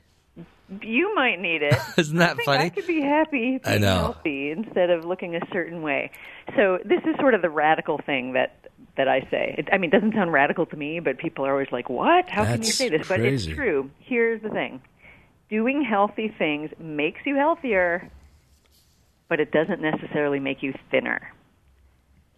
Interesting, Sorry yeah. to say. Yeah. Now, that's actually good news. People always are like, that's the worst news I've ever heard. No, it's really good news. It's easier to get healthy and stay healthy than it is to get thin and stay thin. And come on, nothing matters more than being healthy. Yeah. Well, and I look at it thinking that somebody could be doing these things, the 4 things you're talking about, and actually doing them, but still be overweight and be thinking, I've got a diet. Because their standard of healthy is some, taut teeny bopper that doesn't seem normal. They're using their weight as a measure of health, but weight is not a good measure of health for exactly the reasons we just said. Right. So instead of measuring your health with weight, measure your health with health. What's your blood pressure? That's so much more important than your weight. That's so true. Yeah. But doctors are still using BMI and they are. Even more than blood pressure, it seems like at times. It does seem that way, doesn't it? Yeah. I wish that weren't the case. It shouldn't be the case. I hope that will change. I'm doing everything I can to make that change, but the medical community has been a bit resistant to this message. I bet. Again, we're speaking with Traci Mann, and Traci is a professor of psychology at the University of Minnesota. She researches self-control of health behaviors and eating regulation, and is also the author of the book Secrets from the Eating Lab, The Science of Weight Loss, The Myth of Willpower, and Why You Should Never Diet Again. She's also under constant attack by cats in her house.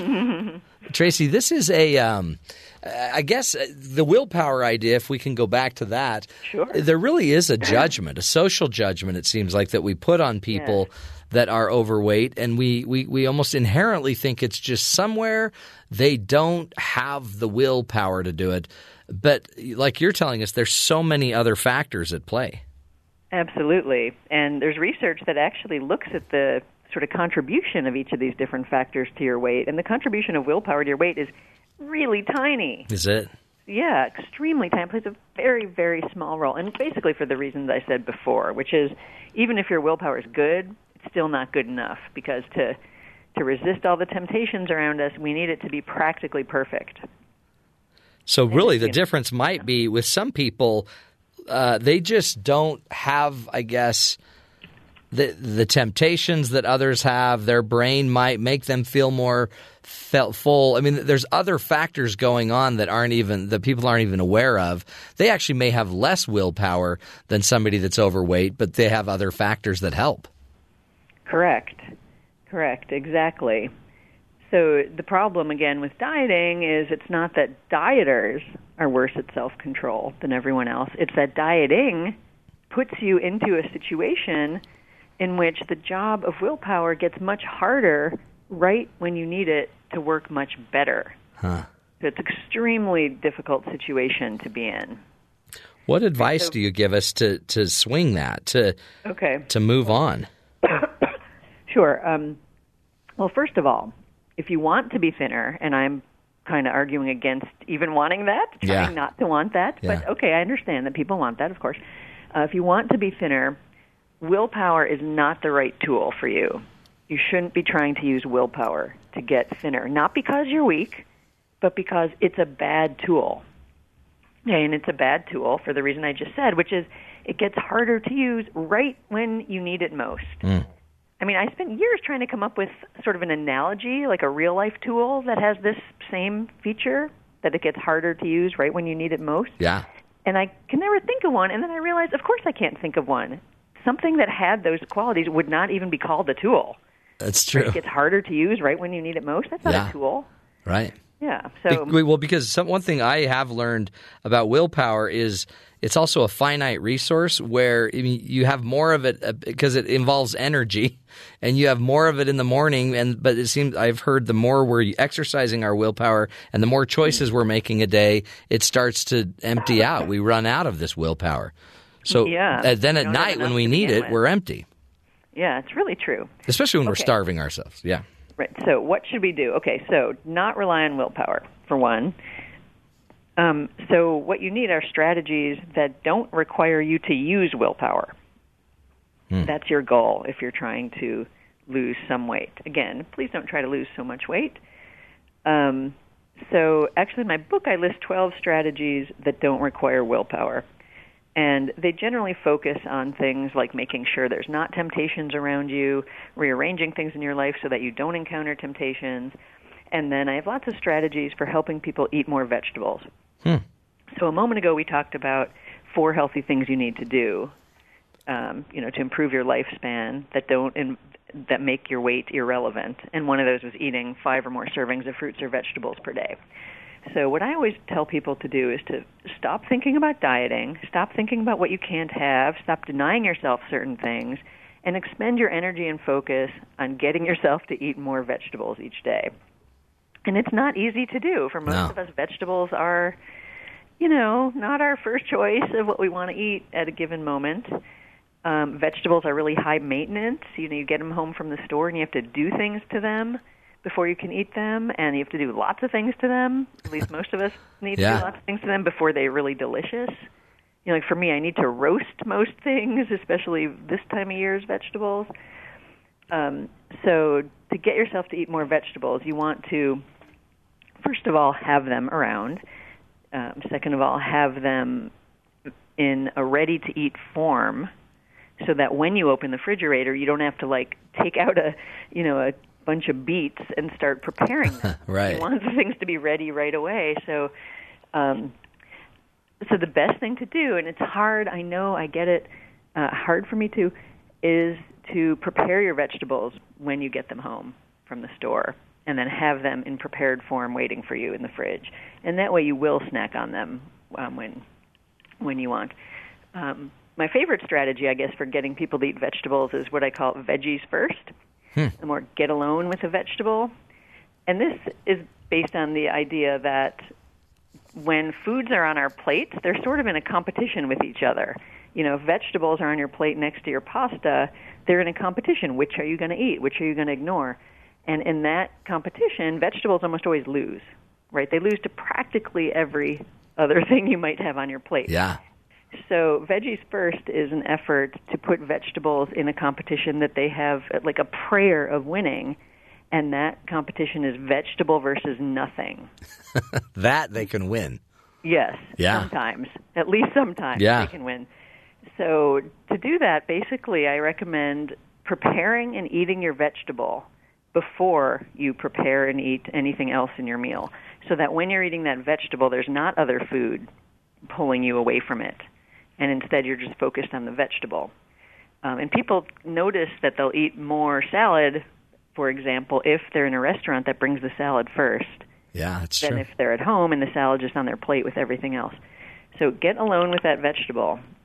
You'll eat more of it, and we've done research on this, showing that people will eat more vegetables per day with this system, and they'll eat fewer calories per day, even without trying to eat fewer calories. And it happens, and boom, you got your veggies in, and then you can eventually move on to the other things. Well, Traci, we appreciate you. This really is, I think, some amazing insight. Again, Traci Mann is her name. You can go to her website, secretsfromtheeatinglab.com, and look up her book, Secrets from the Eating Lab. Wonderful insight about what we need to understand when people are trying to diet. So many of us try it, and it really does set you up, if you're not careful, to almost fall into this failure cycle, and you don't even understand why you're failing. And it may be the very thing of dieting, the very approach of dieting that causes it. We will continue the journey. Straight ahead, we'll be doing some funny headlines with Jeff Simpson. So much ahead. This is the Matt Townsend Show.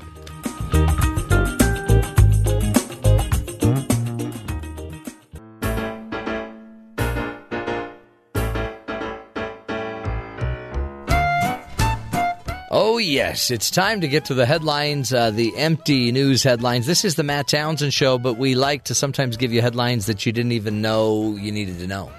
And the first one's a great one. I mean, they're all good ones. Yeah. But we're going to play a little Matt Libs. Oh, boy. All right? Okay. So we'll see if you can do this. I know it seems like I'm not being fair when I give you 6 or 7 you always different try options. To make it impossible. But you've kind of, your batting average is not as good. Well, not as when of you late. give me 12 choices. Yeah. No. So I'm just going to give you one sentence of this story. I'm going to leave one key part of it out. Okay. And then you have to tell me what the true story is. Okay? So for 22 years, Marcio Mazel Matolias has avoided high rents in an upscale district of Rio de Janeiro by living in is it A, freezer box, B, inflatable bounce house, C, sand castle, D, abandoned pet shop, E, cave, or F, Lego mansion. Okay. It is either a bounce house or an abandoned pet shop. Which one are you going to go with? I will go with abandoned pet shop. Blasted! Then I will go with the bounce house. Because it wouldn't make the news to be a refrigerator box. Probably not. And it wouldn't make the news to be... What was the other one? By the way, thanks for giving me 8 choices again. It was only 7. Okay. Actually, it was only 6. Wow. He has been living for the past 22 years. Think about it. It's near the beach. So he's been living in a sandcastle for 22 years. Wow. So he's 44 years old. So ever since he was 22 years old, he's known affectionately by the locals as the King. And he has 3 passions, reading, golf, and fishing. And he has to constantly water his home to keep it from collapsing. So despite this, Matolias says he would not have it any other way. He said, I grew up in the Bay of Guanabara. I always lived on the beach. People pay exorbitant rents to live in front of the sea. I do not have bills, and here I have a good life. And by the way, the sandcastle is incredible. So, but you didn't tell the whole story. He's a sculptor. Okay. And he has built this incredible sandcastle, and he has to live in it because people would tear it down. So, yeah, you didn't tell me he was an artist. Well, I mean, I told you the bare essentials. Do you think my version of it made it sound like he was crazy? Yeah. Oh. But I'm sorry. Not to be rude. But actually, the real point of that was the Matt libs. Yeah, okay. Which you did not get right, by the way. No. And by the way, he's got a library in his house. It really is. He's done an incredible work. Do you think you could live in a sandcastle for even 1 year? No. 2 weeks? Have you seen my sandcastles? This guy's sandcastle is incredible, and he apparently has to, fix it up, and then people come by and he can, I take definitely them on a tour. I couldn't do it with my kids because the last time we went to the beach and I was just trying to build one of those little moats, just the little bridge so the water can go in and underneath, and every time they'd get too close and the whole thing would collapse. Right. No, I'm with you. I'm with you on that. Not to blame my kids or throw them under the bus or, in this case, the sand. Yeah, throw them into a sand hole. Yeah. Thanks. Let's do this. Let's take a quick break, come back. We'll do more empty news, headlines, fun stuff as we learn that, hey, sometimes being human is just strange.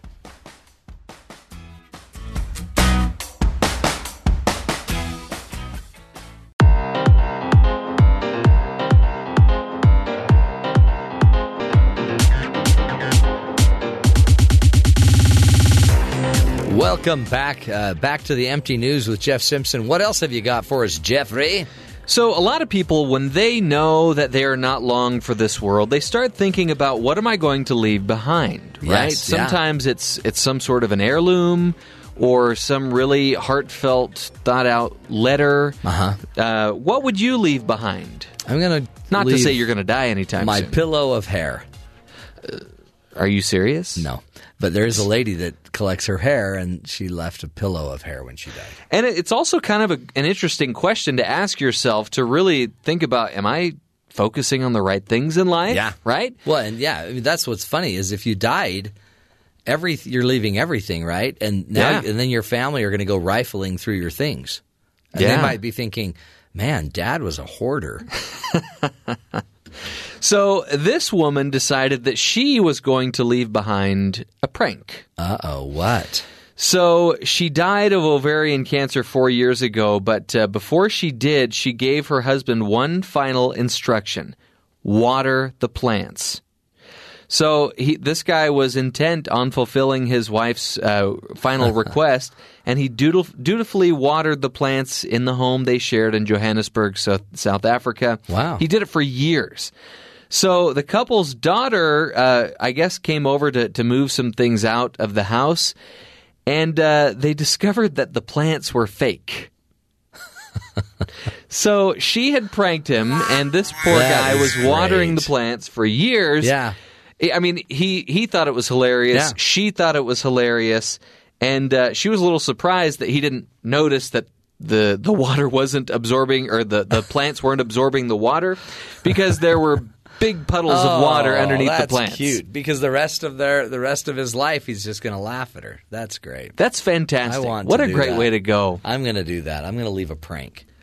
I should clarify. The ovarian cancer is not a great way to go. That's not great. But going out with a laugh and keeping your loved ones laughing, that's a positive experience. You know what I'm going to have engraved on my tombstone?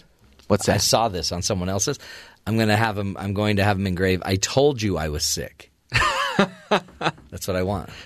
If only my wife would have taken me to the doctor. I told you.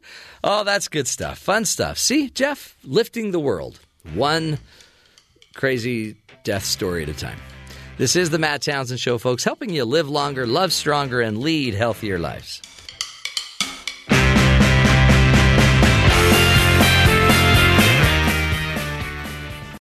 This is the Matt Townsend Show. Your guide on the side. Follow Dr. Matt on Twitter At Dr. Matt Show. Call the show at 1-855-CHAT-BYU. This is the Matt Townsend Show. Dr. Matt Townsend. Now on BYU Radio. BYU Radio. Welcome back, friends, to the program. Dr. Matt here, along with Jeff Simpson and Terry South. If you missed any of our earlier hours, we're on 3 hours a day. But you're a busy person. We understand that. But go check us out and our podcast out at iTunes, at TuneIn, at Stitcher. Look us up at BYURadio.org. You can find and just actually enter in any topic you want. We've done 1,400 and something shows. We've done all sorts of crazy topics too. In addition to the ones that have helped people be better people. Yeah. I mean, we've done things as crazy as people kissing chickens. Oh, for instance. yeah, that was huge. But there was an epidemic. People were out chicken kissing. And some thought that it was the start of the zombie apocalypse. Yeah, well, and if you're not careful, it could be. That's true. I mean, that is true. You got to be careful. Got to be careful. There's a lot of disease if you don't handle the chicken right. Always cook the chicken. So we've got a great show today. We're going to be talking with Paul Jenkins. He'll be coming in talking about the importance of sleep, the impact. This is Dr. Paul. Dr. Paul. Yes. He's a good friend of the show, and we're going to pick his brain there. Also, of course, our good brethren from BYU Sports Nation will be joining us at the end so we can find out what's coming up on their show. But, you probably can't start today without getting into the State of the Union. Well, you could. But you're not going to. Well, I mean, it was the biggest news. It's like that's true. You remember you were all into the Oscar Award nominations. That's true. I was in front of my computer. Was there when it happened live. So we have to mention that last night you were. Well, live in front of my computer. That's what I mean. Yeah, he was live. He wasn't dead in front of his computer. It was a good night for the president. A lot of people are questioning, but the thing is, half the people don't like him, and they're always going to say that. Mm-hmm. But he delivered an hour and 20-minute message. There was a phrase he used that several prominent white supremacists grab onto. They liked it. Well, but you can't they did. Look at it that way. It's just people like to see what David Duke has to say. Why? I don't know. Well, they would never. If President Obama said the exact phrase, they would never tie it to I know. It's just like you're saying, there's always a group of people looking to find fault. And this is why he calls out fake news. Because those people have big media news outlets, and they keep talking about the weird nuances of his speech instead of the general swaths of goodness. Okay. So he wants them to talk about it the way he wants them to talk about it. Exactly. Okay. Exactly. So that's how it doesn't really work that way? Well, yeah. Okay. But one of the things that he did a really, I think, great job about and with is he tried to not just say something, he tried to illustrate it with a story. Yeah. And then he'd tell the story, and then these stories were up in the booth. By the way, Melania Trump dressed in white. Yes. While all the Democrats were dressed in black. Okay. It's like she had showed up to the wedding of the Make America Great wedding, and everyone else was mourning. Either that or they were playing a human chess game. Yeah. He made a really good point, too, by the way, of that it's Americans that make America great. Like, let's be clear. It's Americans. It's the people that make America great. In a way, inferring none of you. Currently? Yeah. People make America great. Or will eventually. Because he's saying, that was the whole point, is we'll make it great again. Yeah. So are they currently making it great, or do we need to improve on that? It's the people that have made it and will make it great again. Okay. So everyone. Every human. That's what he was saying. Oh, nice. But, then they boo or they do whatever, and then everyone leaves. And who's going to boo everyone that, watches though? CNN. Well, who's going to boo that? No, they have to cheer that. But then 5 seconds later, they don't cheer it. Then 5 seconds later, they cheer it. It's the aerobics of the State of the Union. It was a very difficult thing if you're a Democrat to know when to clap, because you can't even just follow Nancy Pelosi's lead, because you and Nancy may not even be on the same page. Correct. Was there a lot of looking at the person next to me? Can I clap here? Is this the right moment? Yeah, a lot of false starts. I think the majority of people know when to stand, and maybe the new people. But it was interesting. New members may have a question. I don't know. But there were times when he would say something about a military situation, and still not everyone would stand and cheer. Because people have their little pet peeve projects or whatever. So, So anyway, again, America at work. It's so complicated. It is. So we've covered it, but again, you're not going to win. You can't win everything, honestly. And so it's in a way it's a lot more fun if we could just talk about other things like the fact that the Jazz beat the Warriors last night. That was an exciting thing. And again, in those hideous uniforms, Terry showed me. Oh, they're not hideous. They're wonderful. Terry said that people actually liked it when there was a national poll to see which one they liked, and that actually scored pretty well. Yeah, and especially if you've seen the Red Rocks of southern Utah, you understand that uniform. To me, personally, it looked a little bland. Right. But, I mean, this is coming from the guy that will eat plain white rice. Yeah, so this is take it with a grain of guy... salt, which I often do on my white rice.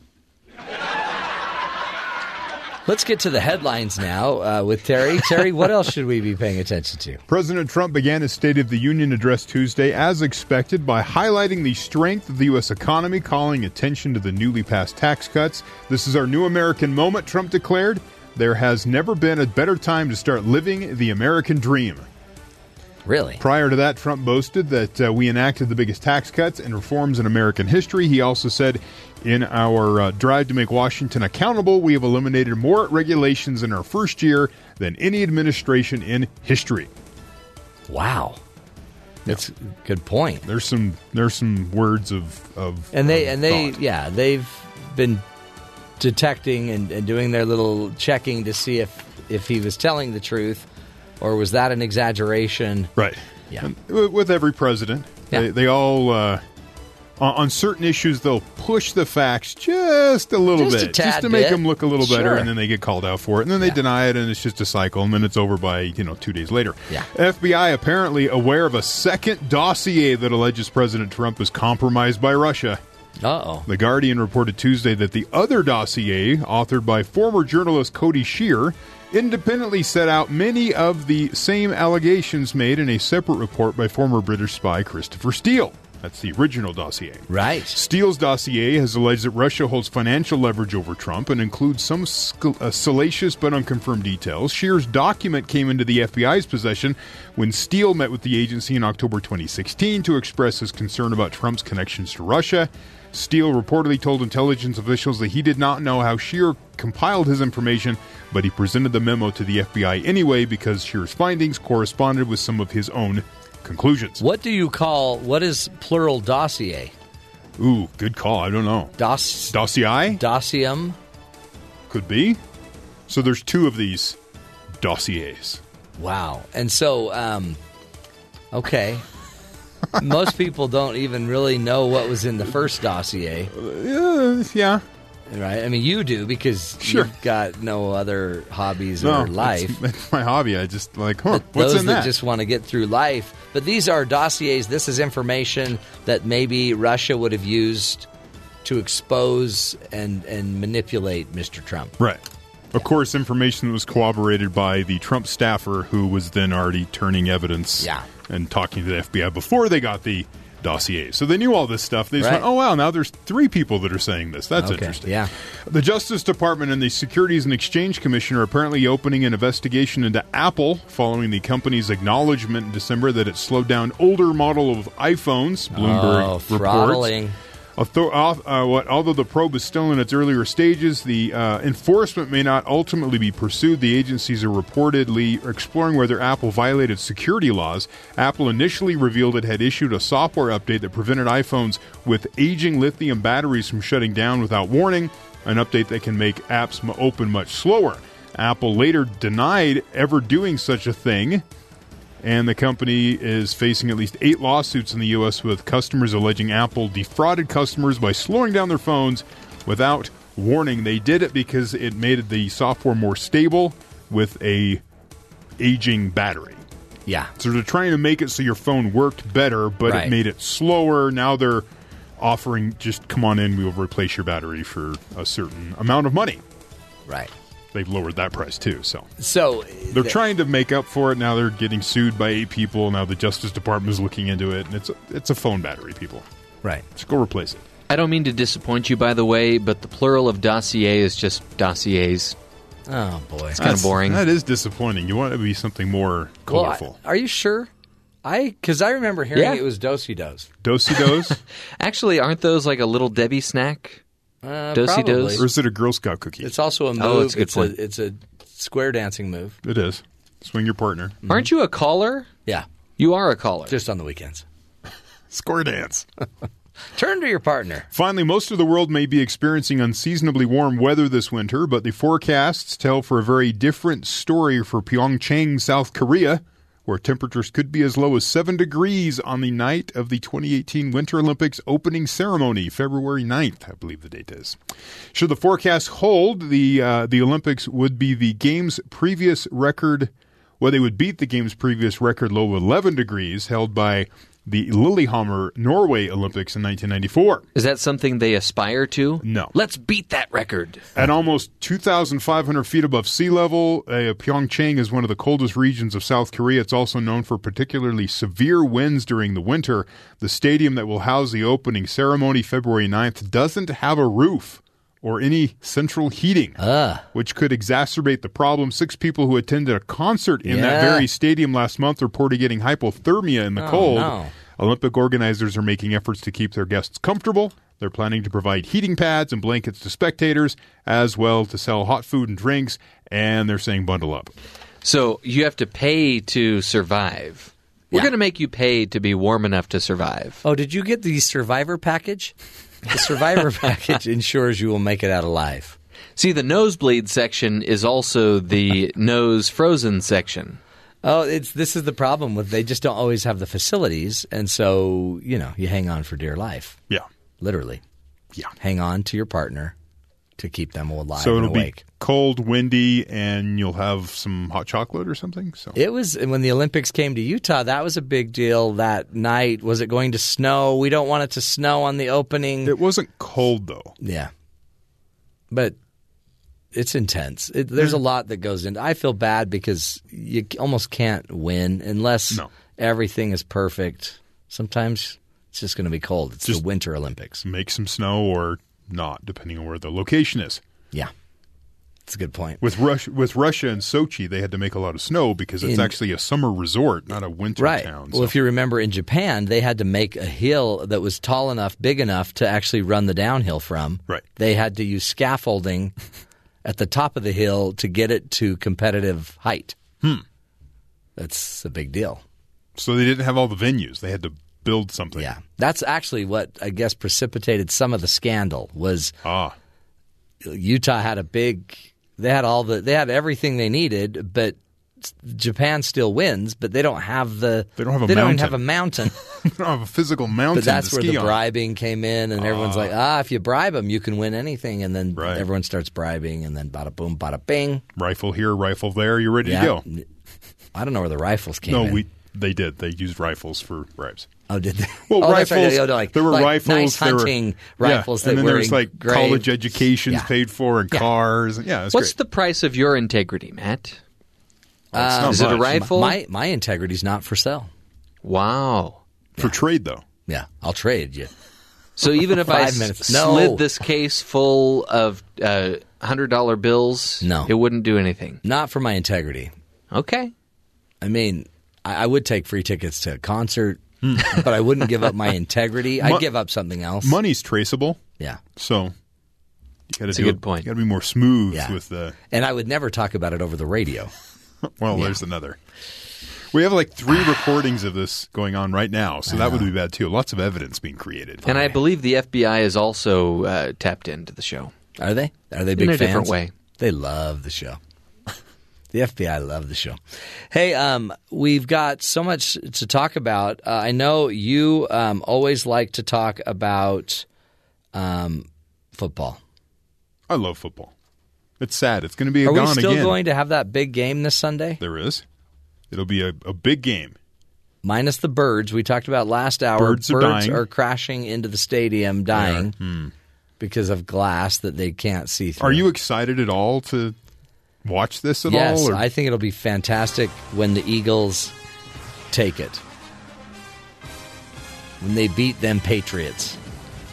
There's a TV show that they air during this week to kind of kill time. The best Super Bowl commercials. Yes. It's half hour of watching commercials with commercial breaks for other commercials that aren't as great. Really?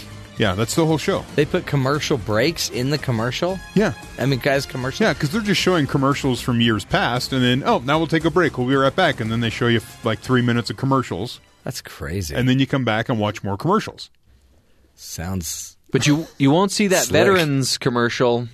Huh? Yeah. You're still on that, aren't you? Well, yeah. I mean, can't let that go, can you? I think the standard goes both ways. They should be allowed to air a commercial that says "stand for please stand." Right. I agree. They wouldn't let them do it. Like the NFL just wants to get away from that entire issue, and so they just don't want. they made a decision. They don't want to bring that up again. So other news, you have the football rights. As we have dwindling numbers of people watching these games, 10% lower this year. The property rights to actually watch the games is still very expensive. Yeah. And it looks like Thursday Night Football, which is currently split between, I think, NBC and CBS, maybe on Fox next year. Really?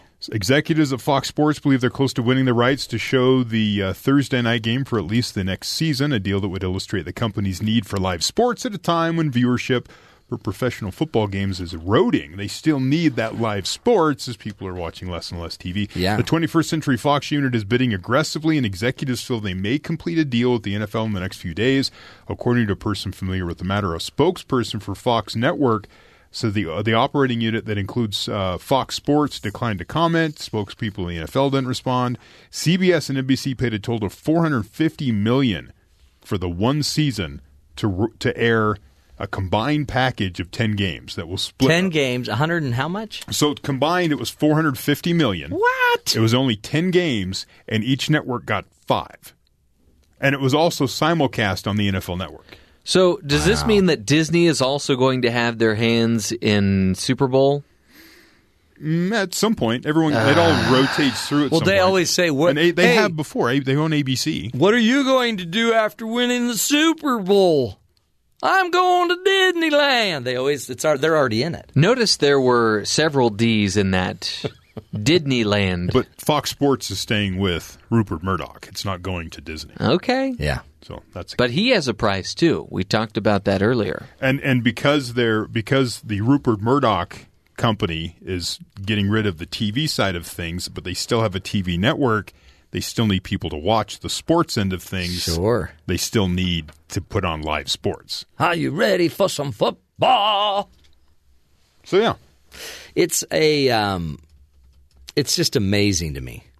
$450 million. Right. For Thursday Night Football. No? The games are bad. I know. They take teams that aren't very good and put them on that night for some reason. Well, the problem is you probably don't know what teams are going to necessarily – and you can't always have only the good teams playing on Sunday, Monday, Thursday. You can. And Sunday. You certainly can. Monday. But then – and then put the rest of the games on Sunday. Well, I know, but the problem eventually you're going to have a good team play a bad team. Well, sure. And that's got to be played somewhere. But even at that point, they don't even have a good team play a bad team. Like the Patriots don't end up on Thursday playing someone that's bad. Yeah. It's just I know it's because playing prime time elsewhere. All of these bosses want their teams to play prime time. Well, the other thing is players don't like Thursday night football. It lessens because you play Sunday and then you have basically 3 days and a travel day to play, and you haven't recovered. Let's and be injuries real, and it all goes back to high school when Thursday nights were the JV games. There you go. So nobody wants to play the JV game, and then Friday night belongs to high school kids. Saturday should belong to college, but now it's like I think that might be why the ratings are dropping. There's too much. Yeah. There's too much. And we get frustrated because we can't get to our Netflix. It's supposed to be a novelty, and you have time for Netflix, and then it's all eroded, and there's no time for anything. And it's not all about football. Right. I mean, there's other things. It's about Netflix, and some people like Netflix, and then there's Netflix. Have you heard about this new thing called Netflix? And then there's the time where maybe you want to talk to your family. Oh, yeah. That's for Sunday. I guess that's for Monday. Oh, because Monday night. That's for Tuesday. That's a Tuesday night thing. See? Come on. NFL, you're killing us. Hey, straight ahead, we're going to be talking with Dr. Paul Jenkins about the long-term effects of sleep deprivation. You see a lot of those effects on the Matt Townsend Show. Daily. Battling it myself. We will continue the journey. This is the Matt Townsend Show on BYU Radio.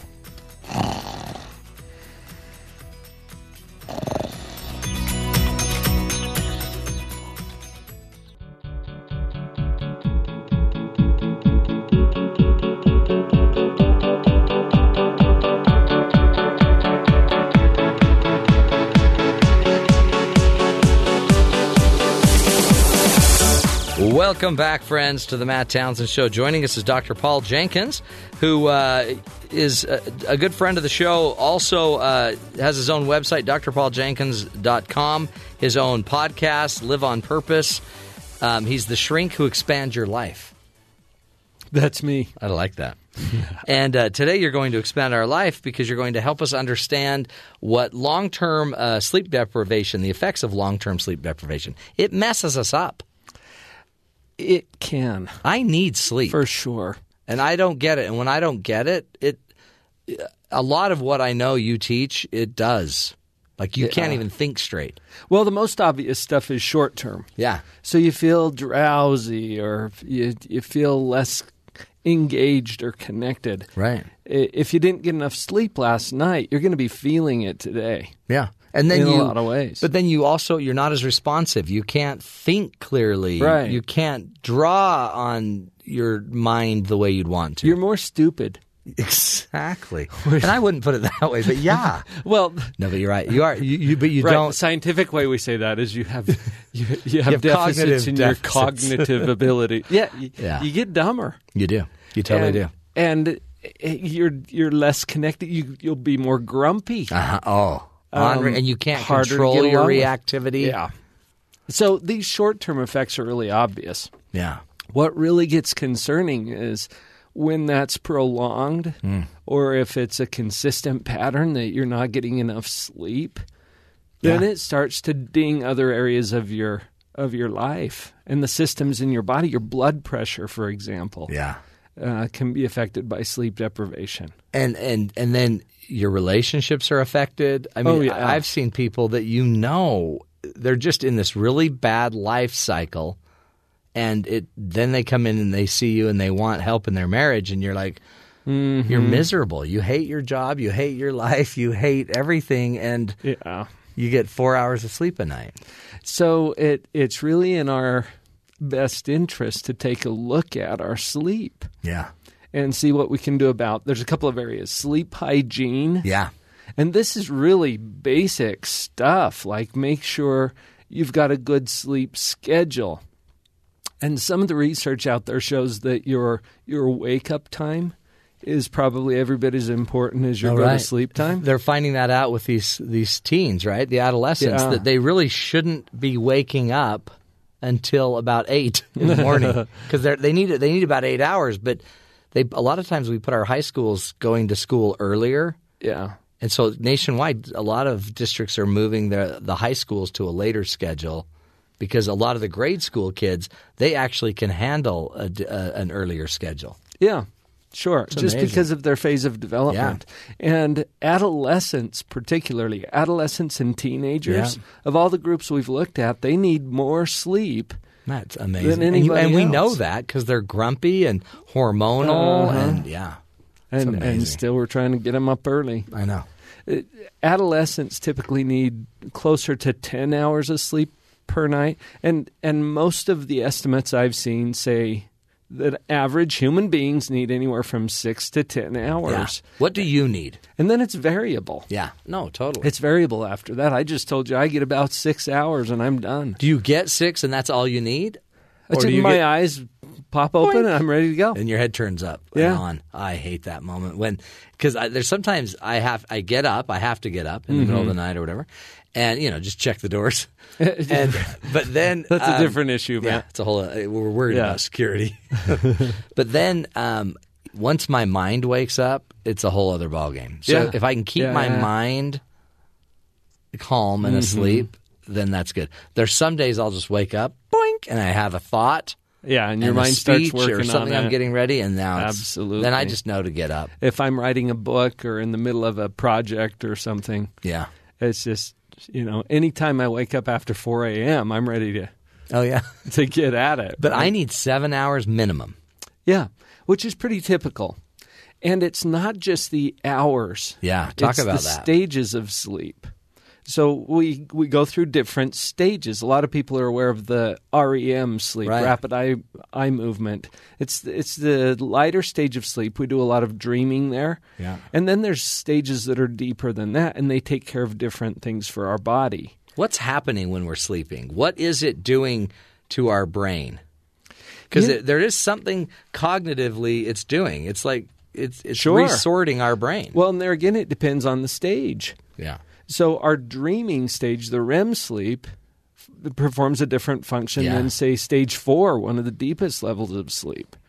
But there's all kinds of things happening. I think in our dreams, for example, we're processing and working things through, and our subconscious mind has a chance to take a whack at some of the things we're dealing with in our life. Right. Fascinating, when you really delve into it.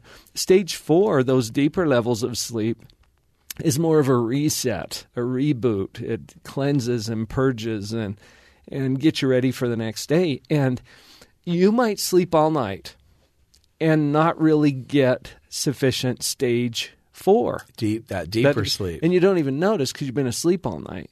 But you didn't go into those deeper levels of sleep. And so people with sleep apnea, they may be waking themselves up so consistently that they don't ever get to the deeper levels of sleep. There. So they never feel rested. But there's also things that we did just part of our typical lifestyle. The research is showing that alcohol, caffeine, and blue light. Yeah. Interestingly blue light enough, we'll get to sleep, but it'll wig out our stage 4. Yeah. And if you deprive yourself of those deeper levels of sleep consistently for even a short period of time, we see increases in anxiety. We have a harder time dealing with stress. Yeah. I mean, it dings our mental health probably before anything else. Isn't it crazy? And I call it like the candy store effect. It's like we're all a bunch of kids and we've never had this many options. So we can get on our phone and we can watch everything. You can see everything. Yeah. You can read anything. You can study anything you want, anything you're interested in, or just Netflix. Anytime you want. Anytime you want. So it's almost like if I know it's 9 o'clock at night, I know I should just probably brush my teeth, go start reading, and I'll go to sleep at 9:30 so I can get up at 5. But my brain says, well, why don't we just watch one episode of whatever? Right. Which teases you for the next episode. Which, by the way, blue lights me. So now blue light, if you're not careful, I have my filters on, so I don't use blue light after like 8 o'clock at night. So, but all of a sudden I'm getting all this stimulation, and I then 4 episodes in, it's now 11 o'clock, and I'm like, what is my problem? Yeah. But this is human. This is our new. This is the world we live in. Dilemma, right? And screens, typically, you mentioned filters. Screens, computers, televisions, smartphones tend to be a lot higher in those blue wavelengths. Yeah. And just so that people understand where we're coming from here, physiologically, the retina in our eye is connected in some ways to our thalamus. Yeah. And this is a gland that produces chemicals that activate different systems in our body. And those blue wavelengths tend to be the kind that tell us to wake up, be active, be alert. And it starts pumping, melatonin into our system? Is that what it does? And all of a sudden we're getting the chemistry to wake up. Right. But it could be 11 o'clock at night and it's just your little phone that's doing it. You know what? We're diurnal creatures, which means that we're designed to sleep at night, be awake and active during the day. And you look at our world and how it's designed by our all-wise creator, the sky during the day tends to be blue. Blue, right. Well, and we're designed to respond to that in a way that keeps us active and engaged and connected. And then as the sun sets, you start to notice more orange and red. Yeah. And calming. It goes and to the slowing. other end of the spectrum, the visible light spectrum, and that has a different effect on the retinal thalamic response is what it is that causes different chemicals to be put into our bloodstream, and that prepares us to sleep. But if you're supposed to be sleeping and your body's tired and it needs to resort all your brain, all your thoughts and everything, and then you stimulate it and then get underslept and do that day in and day out, it seems like anxiety would be the norm. That's one of the first effects that You're we a see stressed long-term. animal now. Yeah. I mean, you can see that. You always hear about like the special ops, the black ops guys that go in behind enemy lines and they don't sleep for 40 hours and they, do their mission and they come home. But, for 40 hours, they're stressed out of their brain and it works. Yeah. But in a weird way, we're kind of stressing ourselves through those things but we don't get the benefit of being a Navy SEAL. we're just an accountant going to work. Yeah. And so we're introducing an artificial stress to our system. Interesting. And then that starts, not only anxiety, but then you look at the effects on the immune system. Yeah. And like you were saying earlier, the relationships that we're in, it's really important to pay attention to this. Yeah, we got to take care of ourselves a little better. I heard that about 20% of people sleep in separate beds from their spouse. Mm-hmm. And a lot of that could get to this. People that need to have the television on, people that have a restless leg, people that have a partner that snore, people that have all of these other sleep issues. So some of it may not be blue light. It just may be, a deviated septum in the nose of our spouse. Something else. So how do I supposedly – it's one thing to have me get my life in control. What do I do when it's my spouse and I that now need to get in control? Yeah, that's a whole other conversation, isn't it? Totally is. Well, communication, I think, is huge. Yeah. And there are a lot of people who are sleeping in separate spaces in the home, not because they've got a conflict in their relationship. They love each other. But because they want to avoid a conflict in their relationship. That's right. It's so true. Right? So they're taking care of themselves. And when it comes to the level of importance of relationship, the relationship with yourself is one that people skip a lot. Yeah. But it comes before. It's probably one of those prerequisites to having a good relationship with someone else. You got to take care of yourself. And you got to know yourself and know your limits. Like my wife and I, we have a rule, no serious discussions after like 9. Mm-hmm. It used to be later, but we're getting older, so it's like, ugh. But no serious discussion because we know we're tired. We know it's more likely to go sideways, and then we have to make time for it in the day to talk about those things. Mm-hmm. But the more I know my sleep needs, the more I know my physical needs, the more I know my needs, the better partner I could be. Sure. Yeah. I mentioned sleep hygiene earlier. Yeah. Having a comfortable bed and pillow. Oh, it's a big deal. Don't just put up with what you got. You're spending half of your life in this place. Right.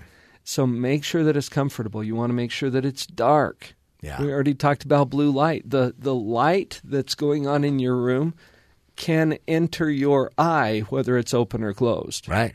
Your eyelid will filter it, but you're still getting some of those wavelengths that pass through to the retina, which triggers the retinal thalamic response. So making sure that it's dark, quiet. That goes to the snoring thing. I have found those little foam earplugs. Oh my gosh! Wow, they save my life. I wear and them your every relationship, night. Right? I don't even know. Like I get startled because I'll be asleep and my wife will get in bed and I'll be startled that I didn't hear her. Yeah, because I'm wearing my earplugs. They work pretty well. They're so great. You want them for the airplane too. Yeah. When you're traveling. Absolutely. But just keep some of those earplugs handy. You want it dark. You want it cool. Yeah. A few degrees cooler is better than a few degrees warmer when it comes to sleep. So true. So a lot of things we can do. What's the one thing that if somebody's sitting there thinking, I have now set up a life pattern where I'm chronically underslept, and it might be their job, it might be their it might be they're getting their kids up to do all these things in the morning. Mm-hmm. What's the first thing they should probably look at and start working on? With all other things being equal, I would say first look at the schedule. Yeah. What kind of a lifestyle have you built, especially on either end of your sleep time? So if you're pushing things right up to the brink, you're checking emails and you're doing thinking work and you're getting engaged in media, and that's probably one of the biggest ones. Yeah, I think media, television, social media, people taking these smartphones to bed with them. This is a lifestyle change that can make a huge difference. And so I would say first look at that. And maybe start to ask, is this what we really want? Right. Is this really working for us? Mm-hmm. Dr. Paul Jenkins is his name. If you go to his website, drpauljenkins.com, you can find a lot of great information. You can also go to YouTube and look on Live on Purpose Television. Live on Purpose TV. At YouTube. And you'll have about a 12-minute discussion about all of these things. Plus, you get into a million other topics. You're putting out new content every day. 5 times a week. Man, you and Oprah. You know it. He's killing it. Dr. Paul Jenkins is his name, and helping you expand your life is his game. This is the Matt Townsend Show. Our good brethren from BYU Sports Nation is up next.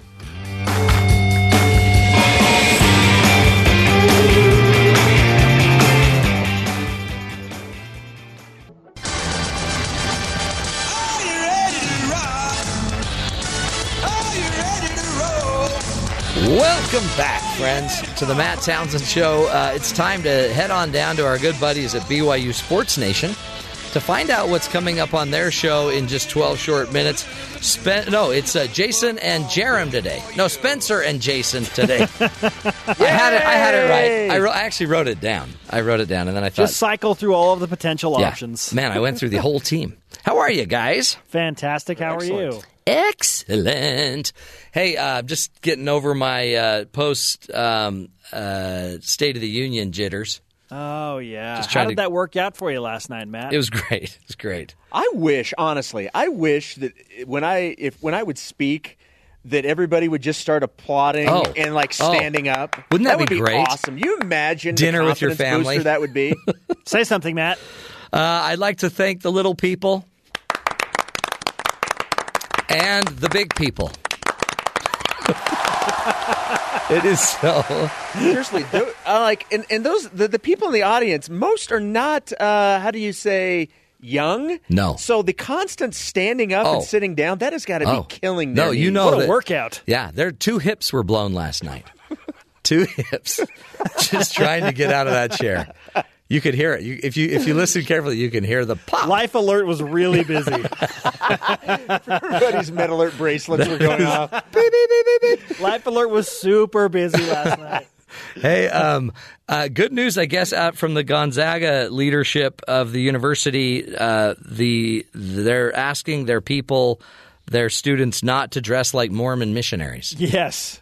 Yes. Whew. Dave Rose took it a step further during BYU basketball with Dave Rose on BYU TV and BYU Radio last night. He said, I just don't know why they wear helmets. Don't wear the bike helmets. Yeah, I mean, very rarely are the missionaries actually wearing a bike helmet. There's other things they could play off of. Not a good look. Well, and for the people that had cars on their missions, they're like, bike helmet? What is this? What is that all about? Please. Yeah, and for those of us that didn't have bikes or helmets, it's rude. I'm old enough to remember when you didn't even need a helmet to ride a bike. Do you remember that? Yes. These were simpler times. Hey, let's just call it for what it is, this whole Gonzaga movement. Yes. They have a kid named Jesse Wade who just got back from serving a 2-year LDS mission. Really? He's from Kaysville, Utah. He was a star in Utah high school basketball, recruited by Mark Few. Now he joins the team. Coincidence that it comes out now? I think not. And he's been a helmet-wearing missionary. Exactly. Yes. They're protecting their own. Exactly. If he wasn't on the team, I don't know if this big push publicly would have happened. I agree. Come on. That's good news. That's really good news. I do have other good news. Apparently, a nutritionist has claimed that pizza is a healthier breakfast than many, many cereals. Yes, I saw somebody tweet about this to Kyle Collinsworth last night. Really? Kyle, who we will discuss on the show today and whether or not he's going to stick with the Dallas Mavericks in the NBA for the rest of the season, is a big health nut. Really? And then some. And so somebody said, hey, Kyle, pizza for breakfast. And he was like, no! Okay, so does that mean any pizza? Because does that mean I can go order me a Meat Lovers and be cool? No, it wouldn't mean that. But it says, if you order a deep dish for sure. But pizza packs a much stronger or a much larger protein punch than maybe most cereals you're used to. So the average slice of pizza and a bowl of cereal with whole milk contain nearly the same amount of calories. So we're talking an average slice, but not like a Meat Lovers because that wouldn't be average. Okay, so just your typical pepperoni and cheese pizza slice. Probably that. See, and I'm not a cold pizza guy the next day. Oh, aren't you? The thought of cold tomato sauce makes me ill.